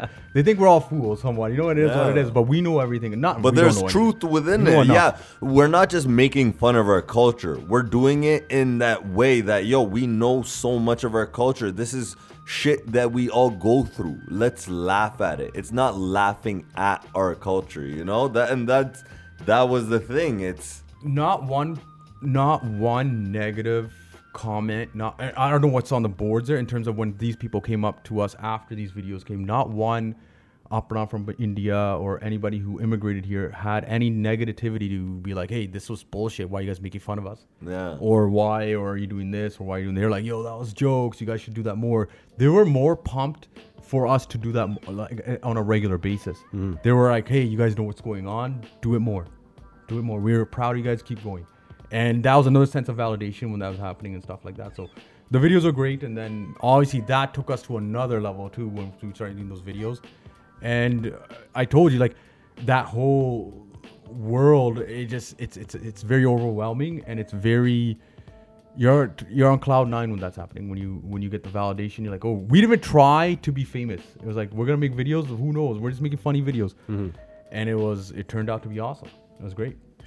That's when, like, AK numbers is when we're like, what the fuck? There's this many people on YouTube. Like, that surprised every Punjabi kid doing anything, It was like, he started with a random video. I think it was hating on Fateh. That was like one of his first videos to now, okay, he went from ranting pretty much on a webcam to, okay, doing full out skits that are thought out and shit like that. I think I didn't even know about the beefs. I told you I was caught up with my own life, just like the other scenario where I was doing Harm and the Hater. Humble brought him to my house. Humble is my mom, his Pua's house. He's like, let's chill out. He came to the house, and then whatever. Humble's my older brother. We're gonna do whatever. Humble's like, this is what we're gonna shoot. Like, all right, let's go. Fuck around. Let's do it. No. At that point, none of us knew. Like I said, just like none of us knew. I didn't know what the Tigre would take us, where it would take us. I didn't know where these videos would take us at all. We're just doing it for the sake of doing it. It's a Friday night. They're the quote unquote the typical brown kids, the brown boys, just sitting in the basement, fucking shit faced, and playing fucking video games or whatever. You're not expecting this to be something that's gonna be great or anything like that.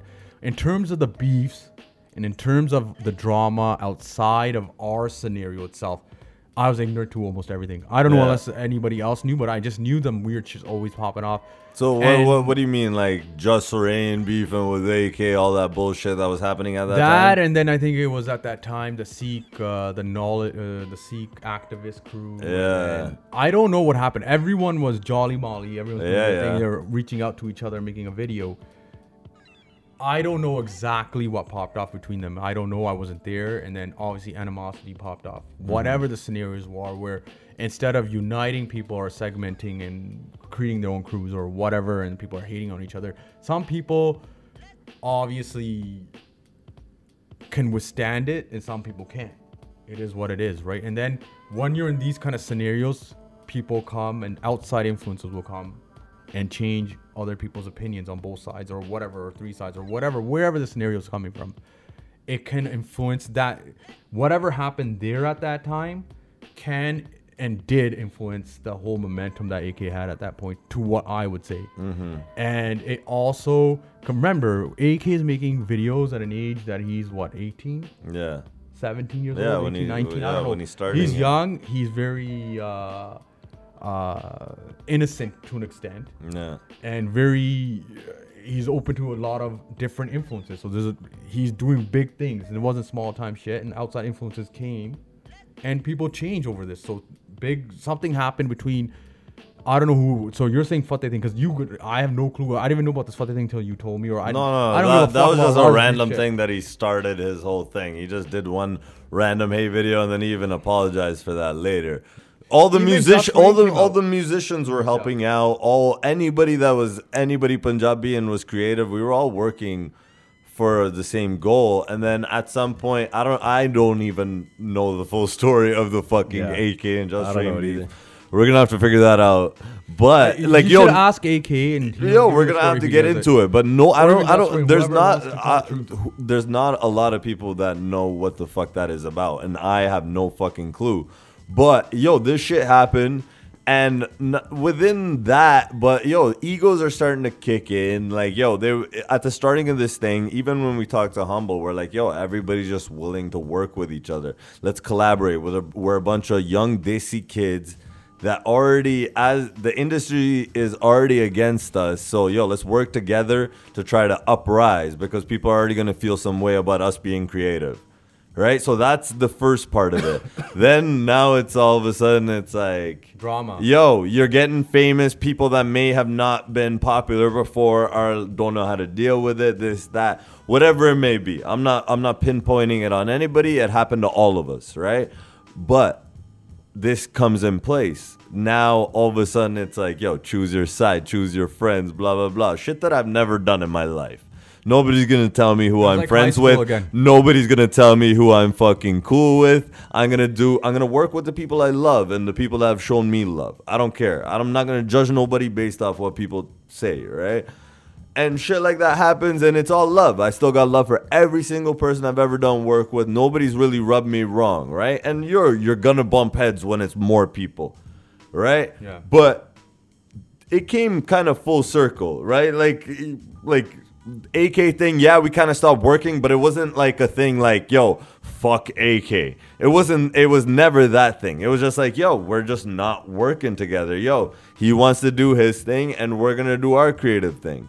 It's just shit that happens. It doesn't have to be that just because, yo, we got a beef thing, kind of. No, I what you're saying is 100% true, and it's just that, like I said, it's a natural human thing where you're gonna segment. It's just natural. You're never gonna be 100% united. To keep people united, it's like one of the hardest things to do. You're always gonna have the one person who has hurt feelings, or one person who doesn't see the same. One person, multiple people in the same crew who have different views, different perspectives, and they're gonna segment and then make crews. It's just a natural human instinct ability where you're gonna have your own subculture or old whatever, like crew going on, or clique or whatever. It's unfortunate. Sometimes I think back and I'm like, yo, we could have done certain things and we could have done this. At the same time, I'm like, yo, listen, I could have helped out doing the situation. Yeah. I was lost in my own sauce. You know, like everyone's lost in their own sauce, doing their own thing. No one thought twice. It was like, okay, whatever's happening here, whatever they call me, I'll make another funny video. Or And by that point where everyone's dealing with their own lives or dealing with their own hustle and everyone's dealing with their real life happening. Yeah. Remember, we never got paid for any of this stuff. We're not trying to get paid. we're That was just never the bunch goal. of kids trying to figure it out. And everyone's like, okay, I got to take care of this shit over here. Fuck it, I'll make the video afterwards. Or fuck it, I don't have time to do this right now. Blah, blah, blah, blah, blah. And that does come full circle. But you do realize that at the end of the day, there was, if some things weren't a certain way, it could have been something else. I think it could have been something crazier, but we have to go through these phases or these meadows or whatever valleys or whatever that they call them in order to learn about yourself, learn about the world, and learn about your scenarios and how you're going to adjust to handle these kind of things, right? So it's important. And like I said, me and AK talk all the time. He's making videos with me all the time. I talk to everybody too, but at the end of the day, remember, everyone gets to a different level. Everyone's a different scenario. And that's the thing, with growth that comes, people want to go and do different things. We're not all creatively thinking the same thing, right? Yeah. So people are going to venture off into different things. AK is still good in all our books. We still see him whenever we see him. And, we're definitely going to be doing shit in the future, right? But it is part of your process. And you can't ever shy away from that. Everything happens for a reason, right? It was the growth of Le Tigre. Me as well. I didn't even know what the fuck YouTube videos were. And I kind of got thrown in there because, I'm just this musician friend. So I just got thrown in there to do this shit. And I was just like, my friendship grew with you and your brother and your cousins and shit through Humble. And just that shit happened all naturally. But it was just like, it's not... End of the day, it was like, that's not going to stop the creative process. And at the end of the day, you guys got to... I think it was... This is how I'm very happy how things are turning out. Otherwise, I'm not doing my videos now.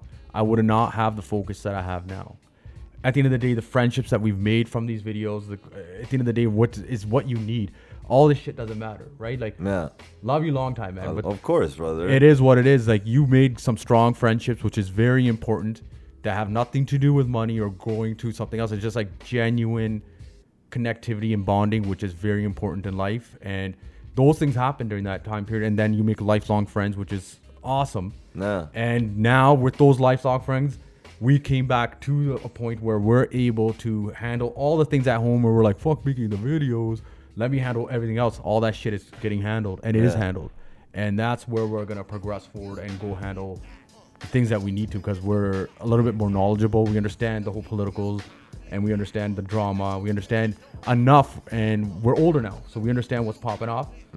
I see big things coming, man. I always think positive. I always going to be like, okay, a lot of fun things are going to pop off. Can't wait to get it done. It's hard to execute initially because you're like, when we do it on our own, it's like you have these ideas in your head and how to materialize that idea. It's an animal in itself, and it's a skill that you got to develop. It was easy just being like, hey, AK, do everything. You just come there, you sat there, he's like, we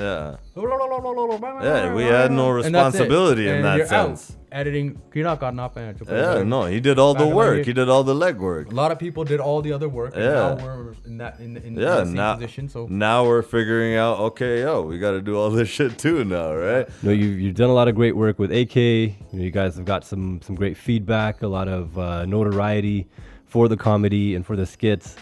But then after a while, you mentioned how behind the scenes stuff that you weren't really too aware of as far as the specifics of it, but it starts to bleed over into the work itself. And, you're noticing things aren't as productive as they used to be. The vibe isn't quite the same.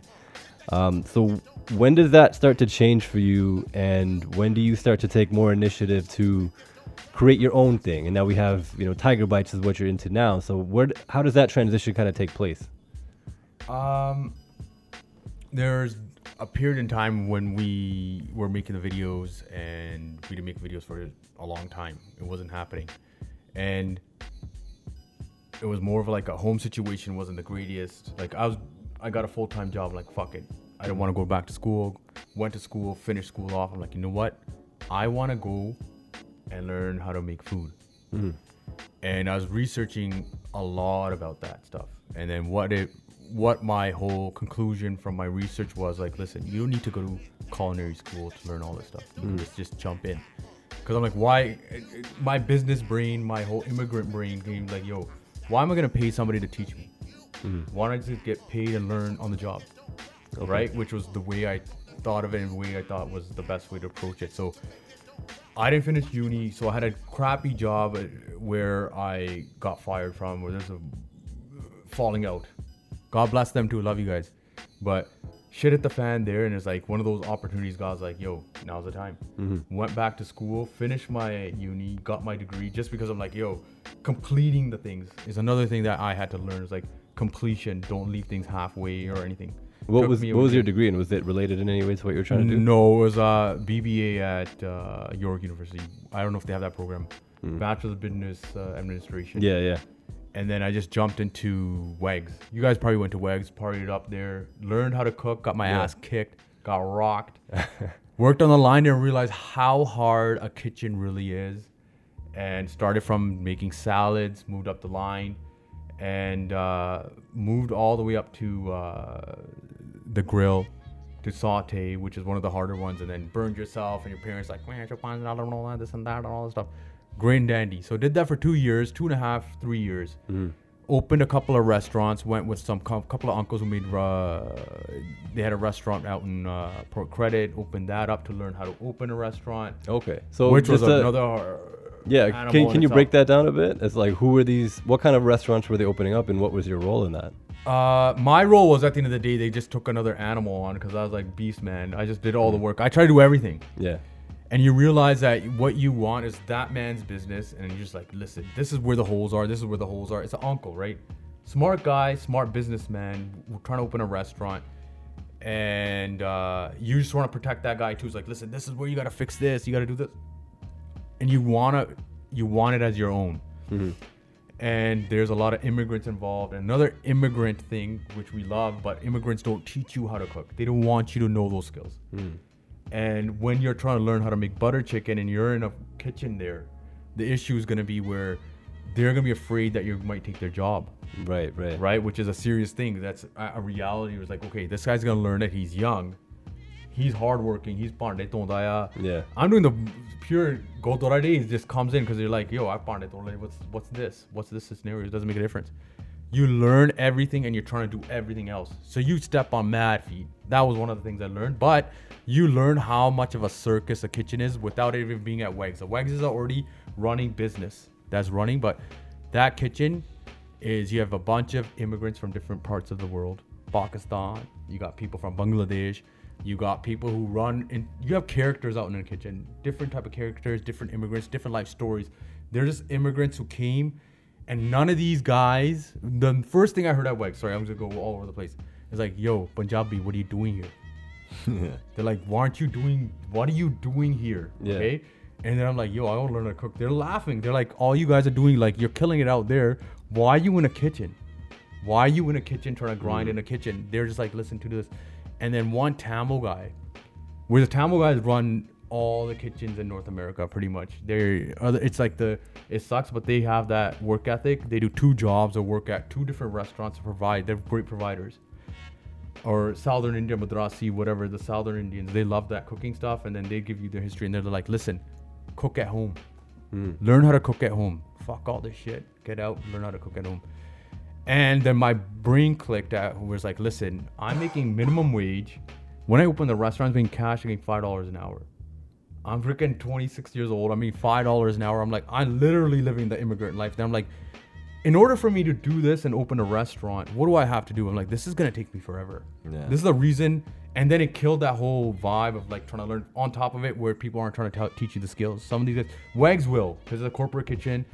They want you to learn everything properly. They were semi-open for me to learn how to make everything else. But when we went to the Indian side and anything else, you're just a pawn. They're like, we're going to use you. You're a workhorse. Do this. We want you to do this. Yeah, they're worried about you taking recipes, they're aware of that. Yeah. They've been burned before. You're just a worker. You're help and your labor. And then I'm like, yo, I'm smart enough to learn this on my own. Like, I don't need to learn the cooking aspect. I learned enough where we not learned enough. You could keep learning. But when we went through that kitchen phase and realized, like, listen, you got to make capital in order, if I want to proceed to open a restaurant, I need capital. And then at the end of the day, I was like, I got to make my own money to open this place. I had nobody else to be like, okay, you got to do this or don't do this. I had to provide for myself. So I was like, listen, I'm educated enough. I'm smart enough. And I did sales for so many years of my life. That's why I took off for a while. During that time, I still make videos, try to do them, and like I said, AK was dropping off, and I'm like, yo, let me do the cooking stuff. No one's doing the cooking stuff, and I'm like, I like doing this. So you jump into the situation I spoke earlier with Magic, is like, you don't realize when you start making these videos how hard a video is to make. Mm-hmm. And then comedy is its own self. It's a comedy video, and you're trying to entail cooking, which you have to prep food for. If you fuck up the food while you're cooking, you have to do the whole thing all over. You have random people coming over, and it was just a nightmare in itself. Okay, so we did the stuff where it's called Eat. You see on Chef Le Tigre page, or if you go on YouTube. And I'm like, okay, I got to take a step back. Let me recalculate. Let me figure it out. Fast forward, I'm at a bachelor party, my own bachelor party, and me and Poon are on like a yacht. We're on one of these things. I'm like, dude, shout out Poon. Poono's not here. He's living the life. Downtown right. printing shirts. And then I'm sitting there, and Poono's like, he's one of my best friends. And I'm like, listen, dude, I don't like what I'm doing. I'm doing the financing to make this capital. I'm like, oh, bro, I gotta get back into this. And he tells me, okay, maybe, but he's like, I'll just help you from the outskirts. I'm not gonna really help you. I don't want to help you. Blah blah blah blah blah. And I'm like, we had this conversation. I thought I, instilled some sort of like John in him to do this. Yeah. 2-3 years later, now we're at Tiger Bites, and then we're sitting there, like, he comes to me. He's like, yo, do you want to do a show? And I'm like, yeah. Why not? Let's do a show. I'm like, where did this guy get the interest from now, right? And then he's like, okay, this is what we're going to do. Let's try doing this. And then we connected with Bramptonist, and we literally took a month and a half. Our first shoot took a month and a half to get the guy's Thai guy. He's right in Brampton on Fisherman. The first episode we did, that immigrant had the immigrant mentality. He didn't trust us. He thought we're going to like bait a scene where it's like, hey, you're going to go to the backs. You're going to go to the back, and like, he might have some desi practices, right? It's a desi restaurant. But he has the best Thai food, guys. You got to check it out. Bro, I already knew about that spot because, shout out, it's in Heart Lake. Yeah. It's a Heart Lake staple. Yeah. It looks like this place is dead, but the amount of takeout and deliveries, or what, I don't even know if he does delivery, but the amount of takeout orders that guy will remain there forever. It seems like it's not busy, but yo, that place is fucking busy as shit because the food is honestly amazing. Amazing Thai food. 18 years old. I known that guy. Another job, I used to work at another mechanic shop, oil changing. You're a pure mechanic-y kind of guy. I did changed oil, man. I had oil spill all over me when I was hot, and one person told me to become a stripper. I remember, like, Gordy came, he's like, yo, you should become a stripper. I was like, yeah, whatever. And that's another story. He's like, man, I'm a Punjabi guy. I have to be on in the life and everything. Anyways, so went there, and then even with 17 years of a relationship with this man where I used to eat at least once or twice a week, the guy still didn't trust me enough to be like, okay, come and shoot. He didn't understand it. You could tell, that's where you could tell where the immigrants don't understand where social media and what the power that has these days in order to either promote their business, promote your image, promote whatever you need to promote. Yeah. So he had no clue. Took me a month and a half, 2 months, and Poon pitched this idea, like, let's do this, and then I'm like, okay, let me get, like, I'll go source all the restaurants, do what I need to do. Yeah. That guy, I'm like, we're doing Thai guy first. I call him Thai guy. I don't even know his name. He calls me Ja. He doesn't even know my real name or anything. So by the time we got them into the restaurant, and then he was like so happy. The guy was like ecstatic. He loved the episode. He loved everything that we did. Yeah. But you could tell that immigrant whole protect my shit. Well, yeah, who knows, right? Yeah. Within food critics, who knows if they're going to be like, fuck this, which I don't think is your guys' goal to begin with. I don't think you're going into it with a mindset like, obviously, yeah, if fucking they're serving you some garbage, you're not going to fucking shy away from saying that it's garbage, but I don't think you go in there with the intention of trying to damage the fucking restaurant you're trying to go and work with. You have to keep a professional relationship in some sense. Mind you, most of these restaurants in Brampton are not killing it in terms of like, they're not franchises, they're not boxes, they're mom and pop shops. This is their grind, this is their livelihood.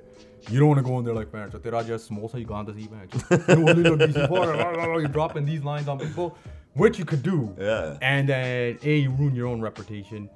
You're just going there trying the food that you like, or recognize, and like, okay, this tastes good. I'm only gonna rep you like this. I'm not. You're not trying gonna to eat fish if you hate Yeah. fish and then talk shit about it. Now when I'm doing Tiger Bites, you realize not every chef is trying to be on the fucking camera. Nobody's trying to be Starman. You realize how to adapt to that. So we're at episode 14 now, and with Revive Films or by boy Amrit, who's killing it too. Yo, He's shout out to youngin'. Revive He's a Films, young kid, man. Yeah. Yo, He's like shout out 21, Revive. 22 years old or 23. I don't know. He's a young kid, Yeah. very young. No, he's ripping it. Yeah, and he does magic with the camera work, and then at the end of the pun day, intended. Ow. we learned as chemistry wise how we work together. Me Yeah, and Poon are you- best you friends, pr- and you- me and Poon are it's different. When we It was got him it was involved, a, it's it different. was so it was an idea sparked by you. Yeah. You bugged your friend Poon, who is a good friend of mine as well. Yeah.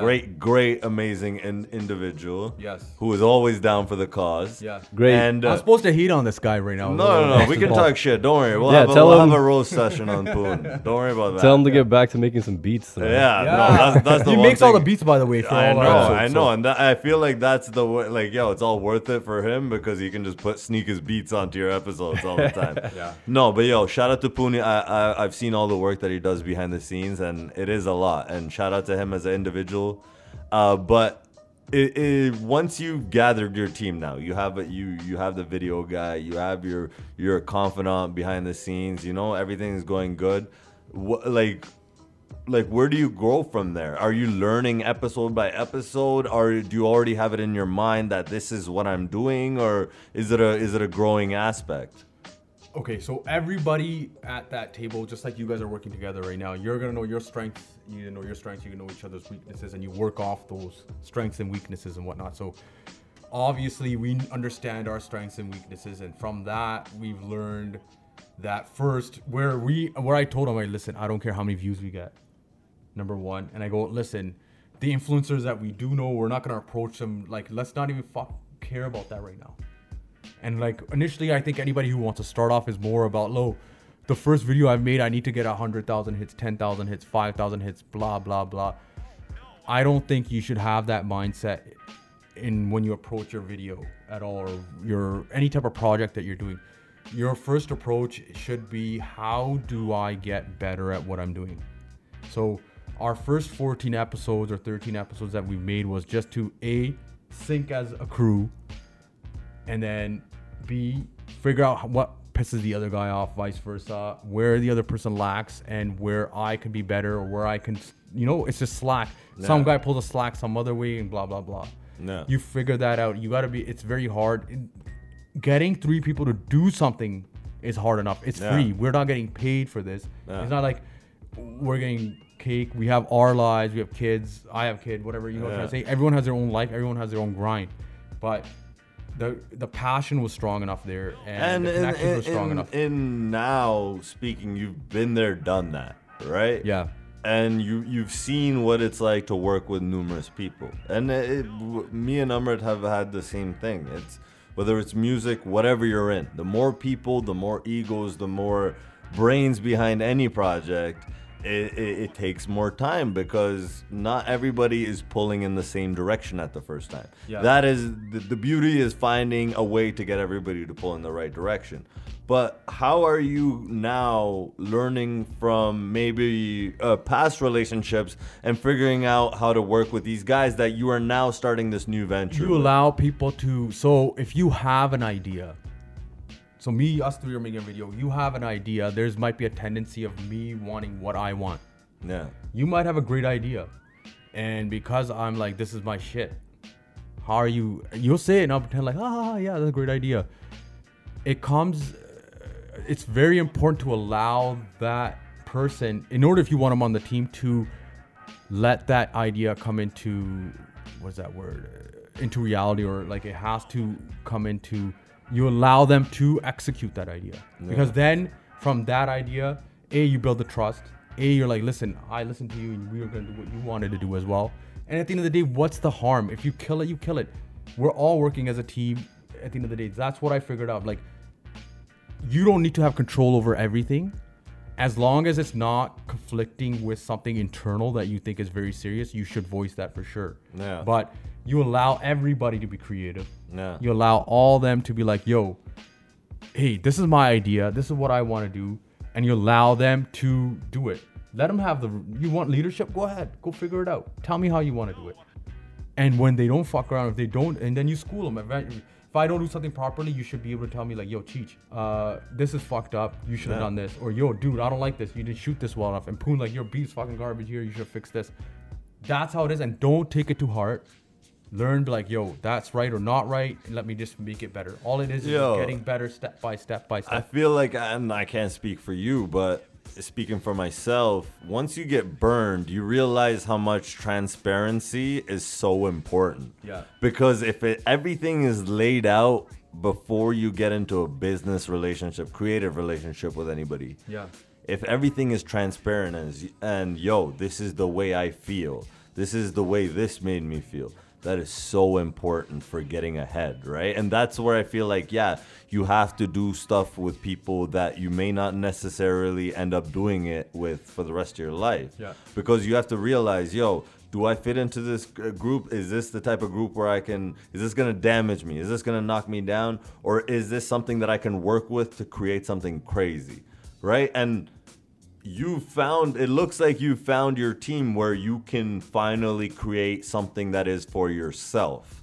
You've always been somebody who has been adding to other people's ideas. For the first time, now you've kind of taken the helm and being like, this is some shit that I want to do, but you haven't shied away from asking from help from people that are close to you. Need help, but just like how is that different from now taking the helm and being responsible for every single aspect of your video from where it used to be, yo, just show up and be funny? Showing up to be funny, at the end of the day, the videos aren't 100% funny. So we have 100 projects. It's not 100. It's not, comedy isn't the main aspect for the person. For the people that don't know, it is a food show that, where my friend Le Tigre travels to different restaurants around the Greater Toronto area of all different descents, all different nationalities, but the main focus is the food itself, and he focuses on it's mainly mom and pop shops for now, but that is the show for the people that don't know. And for the people who are going to watch in the future, obviously you need to have an entertainment factor and all this other stuff. You got to learn how to become that person. Like I said, your first book, your first album, your first anything is a learning process. So in this the Tiger Bites first season was learning how to work as a team, how to edit as a team, how to write as a team, how to go and approach outside restaurateurs, finding out what's going on with them, the chef owners, whoever you're going to deal with. It was that learning process. Now it's about, hey, how do we make this? Right now it's more educational. It's like, hey, we went here, we ate this, and this is what it is. How do we add more value? How do we add more entertainment to the next videos? How do we make this more entertaining? What do we do? Because the other stuff becomes easy because it's practiced. Yeah. Right? So the next stage of videos are going to be, okay, let's add these two things that are make it slightly difficult for us, but the video is going to turn out better, or something else is going to turn out a little bit this way or that way. So our vision is obviously adding the comedy into it. Yeah. We're going to add maybe traveling into it. Like, I have a million ideas. They're like, shut the fuck up. Just do one thing at a time. Because I'm going all over the place. Of course. Everybody has 1,000 ideas. They're like, we should do this too. And we should do this too. And we should do this too. Just figure out the thing that you're working on I think is very important. And as we move forward, I think we're going to have a little bit funnier videos. We're going to have just funnier segments. I like being funny, man. Yeah. And the funny thing is, obviously, it's a very important thing that we're going to add into the Tiger Bites episodes. And like I said, this is just one project that we're working on together. There's multiple ideas that we have and other ideas, other projects that is going to be just jump offs from this. That's how the Tiger Bites thing is. So we're on the second season now. Technically, we're doing our own thing. Congrats, man. That's a big thing, though. Because I've seen this, honestly. Like, we're friends. We don't act like it on a mic. Like, we are friends outside of this, and I've seen this come from an idea, and literally I've seen you come from, let's do sketch comedy.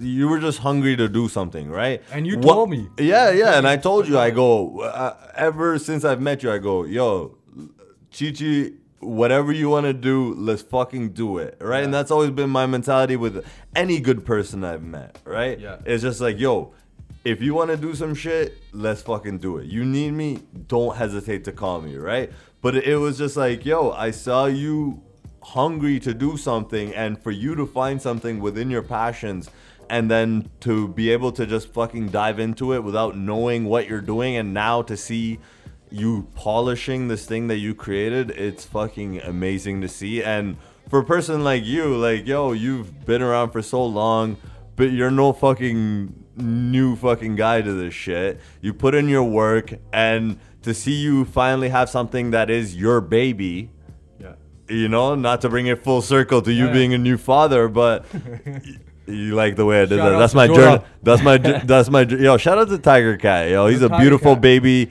who fucking chills with anybody that picks him up. But yo, it's beautiful to see that, yo, it's come to this point where, yo, you have full control of what you're doing. But like you said, yo, I'd love to see you spearhead with comedy, because I feel like that is your biggest strength. Yeah, you're an amazing cook. I've ate your food. You also know food itself, commenting on food. You're great at it. But like, yo, your raw comedy, you're like I say, me and Noise discuss this all the time. I go, when you talk about Punjabi YouTube community, the Rupan Balls, the Tigres, those are the guys that nobody ever fucking can speak ill on. Anybody that I've ever talked to go, yo, those guys make those videos, right? And that is the guy who you are, and it's part of your legacy, but that alone doesn't define who you are, right? You are stepping into your next light, which is Chef Le Tigre, and whatever comes out of this, man, I'm motherfucking proud of you. You're my brother. I really appreciate that you came to do this. Noise, what else? Yo, even Le Tigre, anything else we need to add that you feel like that we left out? I love you guys. Thank you for having me. Thanks for coming, man. Shout outs to the Revive and Puno guys. Shout outs to Magic punked me one day. We're getting drunk. I like getting drunk. He likes getting drunk too. Me and Chef Le Tigre have been drunk numerous times together. And then this guy, we're like having meeting after meeting. And this guy's like, I'm like, yo, we should do this kind of skit. And then we should do that kind of skit. No, one legit, day, Magic's like, yo, Magic, man, just get banai up. Just do it, bro. Just fucking do it, bro. And I was like, yeah, he's right. Like, I just have to do it. A lot of talking, just don't talk. Just take the first step, guys. Whoever's out there listening, the one thing I love the first step. The one thing I love about Cheech is, yo, he always has ideas, right? Always has ideas. And I love people that have ideas, because I'm the same way. Before I can ever figure out a way to execute it, I like to just blurt it out into the atmosphere. And if anybody can help me with it, it goes, even if nothing comes out of it. Yeah. At least it's out there, right? But yo, one thing was, yo, way before Tiger Bites, after the AK shit, you were like, yo, we should do comedy, we should do this. But you were exploring avenues, right? Some shit didn't pan out, but yo, you were still like, yo, Magic, we should do this, we should do that. And I'm like, yo, I'm down. And yeah, at one point I might have been like, yo, you keep telling me about shit, let's just fucking do something. Like, yo, but that was even in my own hunger. Like, yo, I wanted to do shit personally in my own selfish way, but also I just knew how good you were at that shit, right? If like I said, this is, put it on record. If you're gonna put edit, you can do it. It's up to you. But I think we're gonna eventually go down that road again. You're on a boat. I'm glad you guys are making this podcast. I'm proud of you guys. It's the step in the right direction, and it's gonna just get you focused on what you need to do. And when we do the comedy stuff, it's like there's like, you know what is right in life. Like, this is one of those things that I am going to pursue, sure.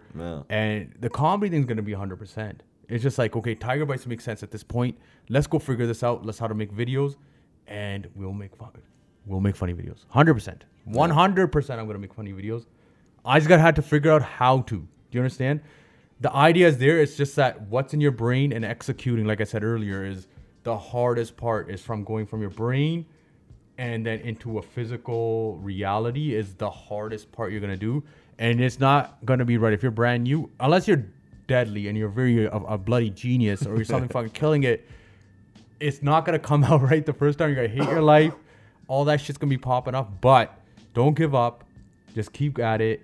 I came out, like, when did we make the bloody videos? 10 years ago? 9 years ago? Fuck, I'm making videos since It's been a minute. It's been a minute. We've been in this, man. We're going to get it. So at the end of the day, the comedy videos will come 100%. It's just that, hey, The food stuff is something that's Yeah. something that I know that's gonna help me do it, where it kind of differentiates me. Yo, I And don't when mean, I add the comedy on it, it's gonna be something. That I don't no mean one to has. push you at all. That was just like We're getting it, as a man. motherfucking fan. I know I'm your brother, but I'm a fan as well. You know? We're gonna make the funniest shit too again. That's Of it. course. Who cares? I don't even need to release it. I'll watch it on my own. I'll Of watch it on the big course. screen. That's what I told you. It's just Yeah. sitting and making the funny stuff is worth. It's time. It's worth it. If you could take time and make it into a physical reality, it's worth its time in gold. If that makes sense. Yeah. It's worth it. So just a couple things I want to note, just based on the discussion we've been having. It sounds like you're in a great place right now with Tiger Bites. You're combining food, combining comedy, and just going through your upbringing, going through your life story. These are two things that have been, huge parts of your life as far as your growth and your development. So the fact that you've been able to combine them in a creative way is a beautiful thing right now. And I think just going back to another point that you brought up, how you're working with all these immigrant guys and they were like, oh, I don't want to tell this guy anything. I don't want to share any sort of knowledge with him because he's going to try to take my spot. Yeah. That's one thing I've kind of noticed with our generation is that there's less hesitance to share that knowledge now.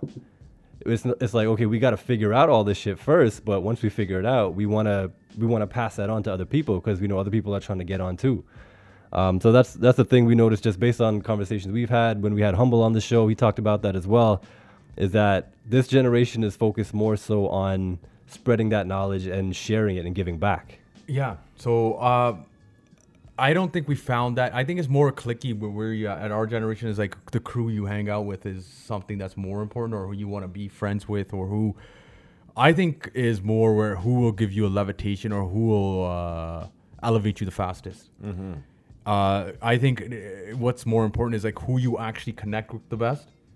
And I told you, like, if you connect with this certain person or that certain person better than a very popular person, I would tell you, if you want to, in the long term, is always to chill with the person who you connect with the best, because you're going to make probably the best content. Maybe in the short term, you'll get short-term success with the people who are famous or who have connections. But in the long term, make sure you find the right person who vibes with you properly, because the vibe is what's going to, it's that, where did life come from? It was like the fucking ocean crashing onto the sand and shit like that. And it somehow turned into fucking cells in the water. Same shit. You have the right people around you and you have the right vibes. That's where that life comes from. It's never going to come from that guy who's like, yo, I'm so fucking famous, or that guy who knew everything or does know everything. It comes from that energy that connects together, and that positive energy and that good energy is going to make fucking nuclear bombs, man. It's gonna be fucking. I'm telling you, it's gonna do it. You're right on that. Yo, knowledge rubs off on each other, right? And that's the biggest thing. Like now with our generation, it's like, yeah, before motherfuckers might be salty. Yo, I'm gonna not share my shit because that's dear to me or whatever. But like, yo, in our generation, yo, we owe, especially within young Punjabis, these are the things I learned on my journey. I may not be a master at what I fucking do, but this is what I learned. If that can help you in any way to stop you from getting less burnt along the way, then yo, all the power to you. And I don't get the point of not, like, yo, that's the way the world works. We're supposed to share our knowledge for the next generation to be greater than us. And I feel like as Punjabi creatives, that is our greatest responsibility right now. Biggest responsibility. And don't be afraid to look stupid. Just don't look. I told you, this is how I became somewhat high, broke any molds in primary school, middle school. It's like, look stupid, who cares? It's the same fucking Be goofy kid. embarrassed. It's the Be same embarrassed. goofy kid from primary school. Be that outsider, be that dude, be whoever you need to be. Don't be afraid of what you are. It's not going to change. You could try your best. It will not change. Doesn't matter when you try. You're gonna always revert back to your natural being, and yo, own that shit. And owning that shit is what's gonna free you. And from that freedom, we're gonna fucking world number 3. I'm joking. Fuck Trump. No, I'm joking. Should we do our segment thing? It's becoming a thing now. We might as well do it. We're trying to make this tradition on the show, so we like to close it by everybody on the panel just going around and either mentioning a thing or a person that they're just grateful for and that they're glad that they have in their life. I start? Yeah, no. Or Oh, you don't have to. if you don't want to. First, so I can understand what's popping up. Yeah, okay. exactly. Yeah, so we were talking about food. It just kind of bringing me back to when I was younger. So my mom used to make pizza every Friday night. Okay, So, Friday night yeah. pizza night. That's blessed. Friday night homemade pizza flex. So yeah, I'm thankful for my mom and the fact that, you know, she did and still does hold it down with the pizza. Yeah, there's just something, I think, you know, just talking about it with the conversation we've been having today, there's something very, I don't know, it's like a different type of spirituality to create food and then share it, because we all got to eat. Yeah. And you want to make sure that what you're creating is nourishing and enriching to the other person. So there is something very spiritual about cooking. And yeah, I just want to give a shout out to my mom. Awesome. Yeah. That's beautiful. Mom, I love you. She's never gonna hear this. Like I had to show her. Yeah. It's one of those movies. I got Yeah, you're gonna have to put some headphones on her. She'll be like, "Up, podcast kiya." That's all. Drop that knowledge on them. Other than obviously, I had a kid, so it was one of the biggest, most. Yeah, if you don't random- shout out your kid right now, Or your wife. yo, Tiger Cat might just come clap you. my karali too, cause we rock at karali. You know who taught me about karali? Yeah. Was Noise. We had a conversation where I came as a birthday party. He's like, yo, that's my karali. Hey. No, I said. Yo, that's your who? My karali. No, I said that's my. Why are you making him sound like Sanjay Dutt right now? He's Khalnaik, bro. I was killing it right now. He's like yo, a villain right now. I'm like, this is my boti right here. Yeah, Boti. Yeah, like yo, Yeah. Karadi and Boti. Those are like if you think about it, really Boti is like the funniest sound sick effect ever. words. They're sick words. And the best word though is a bodani. Borani. Yeah, if I start calling my girl Stop lying Borani, to everybody and just tell she me might about- thinking she crazy all of a It sudden. was- I it can't was be like- can't it be was- risking that. It was just karali. What? Did noise appear from the shadows before he said that? Does she at home call you, hey, tusi bolte nahi? Hello. It's not even yo, noise. It's hello. Downstairs like, hello. You're like, Yo, what? That right there, that was my parents. That was only when my parents interacted with each other. He's a good guy. He's a stand-up guy. Shout out to the kid. Love you long time, Jora Singh. Tiger Cat. Tiger I'm changing the license plate. Everyone did not want me to do that. It's changing it to freaking Tiger What? Cat now. You're on the go- car. Oh snap! Yo, that's Anyway, so available. random, That's but- available. Tiger Cat. Was I'm gonna available? go. Hopefully, I'm gonna make a license Yo, plate. you should when this do thing is it, released. and then I'll on have his to be Tiger. 18th birthday, like give him the license plate without a car and be like, yo, get your own car, motherfucker. Kaam kar. That's a, Yo, make It'll be a them. valuable I'm lesson. gonna make him build his own car. I'm gonna just drop it in a mechanic shop and a computer shop or whatever Yo, they have. yo, shop yo. there. there for it 3 goes years. full circle to the Yeah, mechanicy. yeah, Yeah, mechanic the life, bro. mechanicy. No, okay, yo, so I Fam, get the fam. Let me just finish this. Yeah. Grateful for a lot of things. You know what I did a lot? Started doing is meditation in the morning. You got to be grateful for everything. And I pump everything. You hate a lot of things all the time. All the time, negative thoughts gonna come. But love all the things in your life and just talk about it all the time. And you Yeah. realize, yo, I have a very good life. Really have a great life. yeah. Wife, brother and sister, mom, dad, mother-in-law, father-in-law, Navi, whoever Navi's out there. I don't know what you call him, brother-in-law. There's a lot of people Shout out out there, Navi. cousins, fam jam, beautiful people out there. Love you guys all. Yeah. And for sure, Jora Singh, he has a soul though. I can't lie, man. It is what it is. Yo, man, He took it, man. He took he's it. a beautiful baby boy. Yeah. Yo, you did something right in this world. Yes, Yo, yes, if nothing else pans out, yo, you brought a life onto this earth. So I never thought I could do it, man. It was different. it's crazy, right? It's here now. It's like, yo, now I have to be a little bit more responsible. The responsibility went up 2% in my in the spectrum there, and that's it. Like, you're gonna take care of it, right? That's all. That's crazy. All right, Maddie, tu das hon teri. Oh, Teri story yo, ਦੱਸਣੀ ਆ. honestly, the more I think about it, the more we carry on with this podcast, man. I am so thankful of these fucking relationships we've built over the years. Because this thing between me and Le Tigre is not a 2 years ago thing. We had a previous podcast with Humble where he explains all these Hamilton trips, and that's where I first met JK. That's where I first met Grizzy. JK being Le Tigre's younger brother, Grizzy being your younger cousin, and both cousins of Humble as well. So it's like I met family members of Humble while we're all going through this creative aspect, and you guys are all creatives as well. And these are all, and Grizzy and JK being also the aunties in AK's videos, not to fail to mention, right? Because they're gonna want their clout. But yeah, these are important people that I've met along the way that could have just been associates through creative things, right? And I've had people who I've met through creativity, and I may not be friends with them, right? But you guys are people that I've met through this, and these are relationships that have become like family. I met you, and Humble slowly became family, and through that, you guys became family. And now I probably talk to you more than I do Humble, and that's who introduced me to you guys, right? And this podcast is making me realize that, yo, I have a lot of fucking talented friends.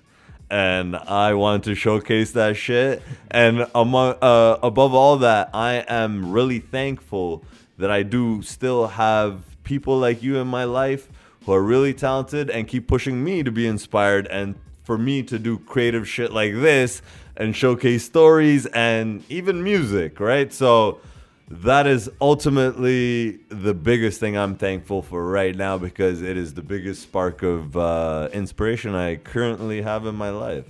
I love you too. I love you guys. This has been the Immigrant Hustle with your boy B Magic and Noise. And Chef Le Tigre. We're going to end it on that very sexy note. Goodbye.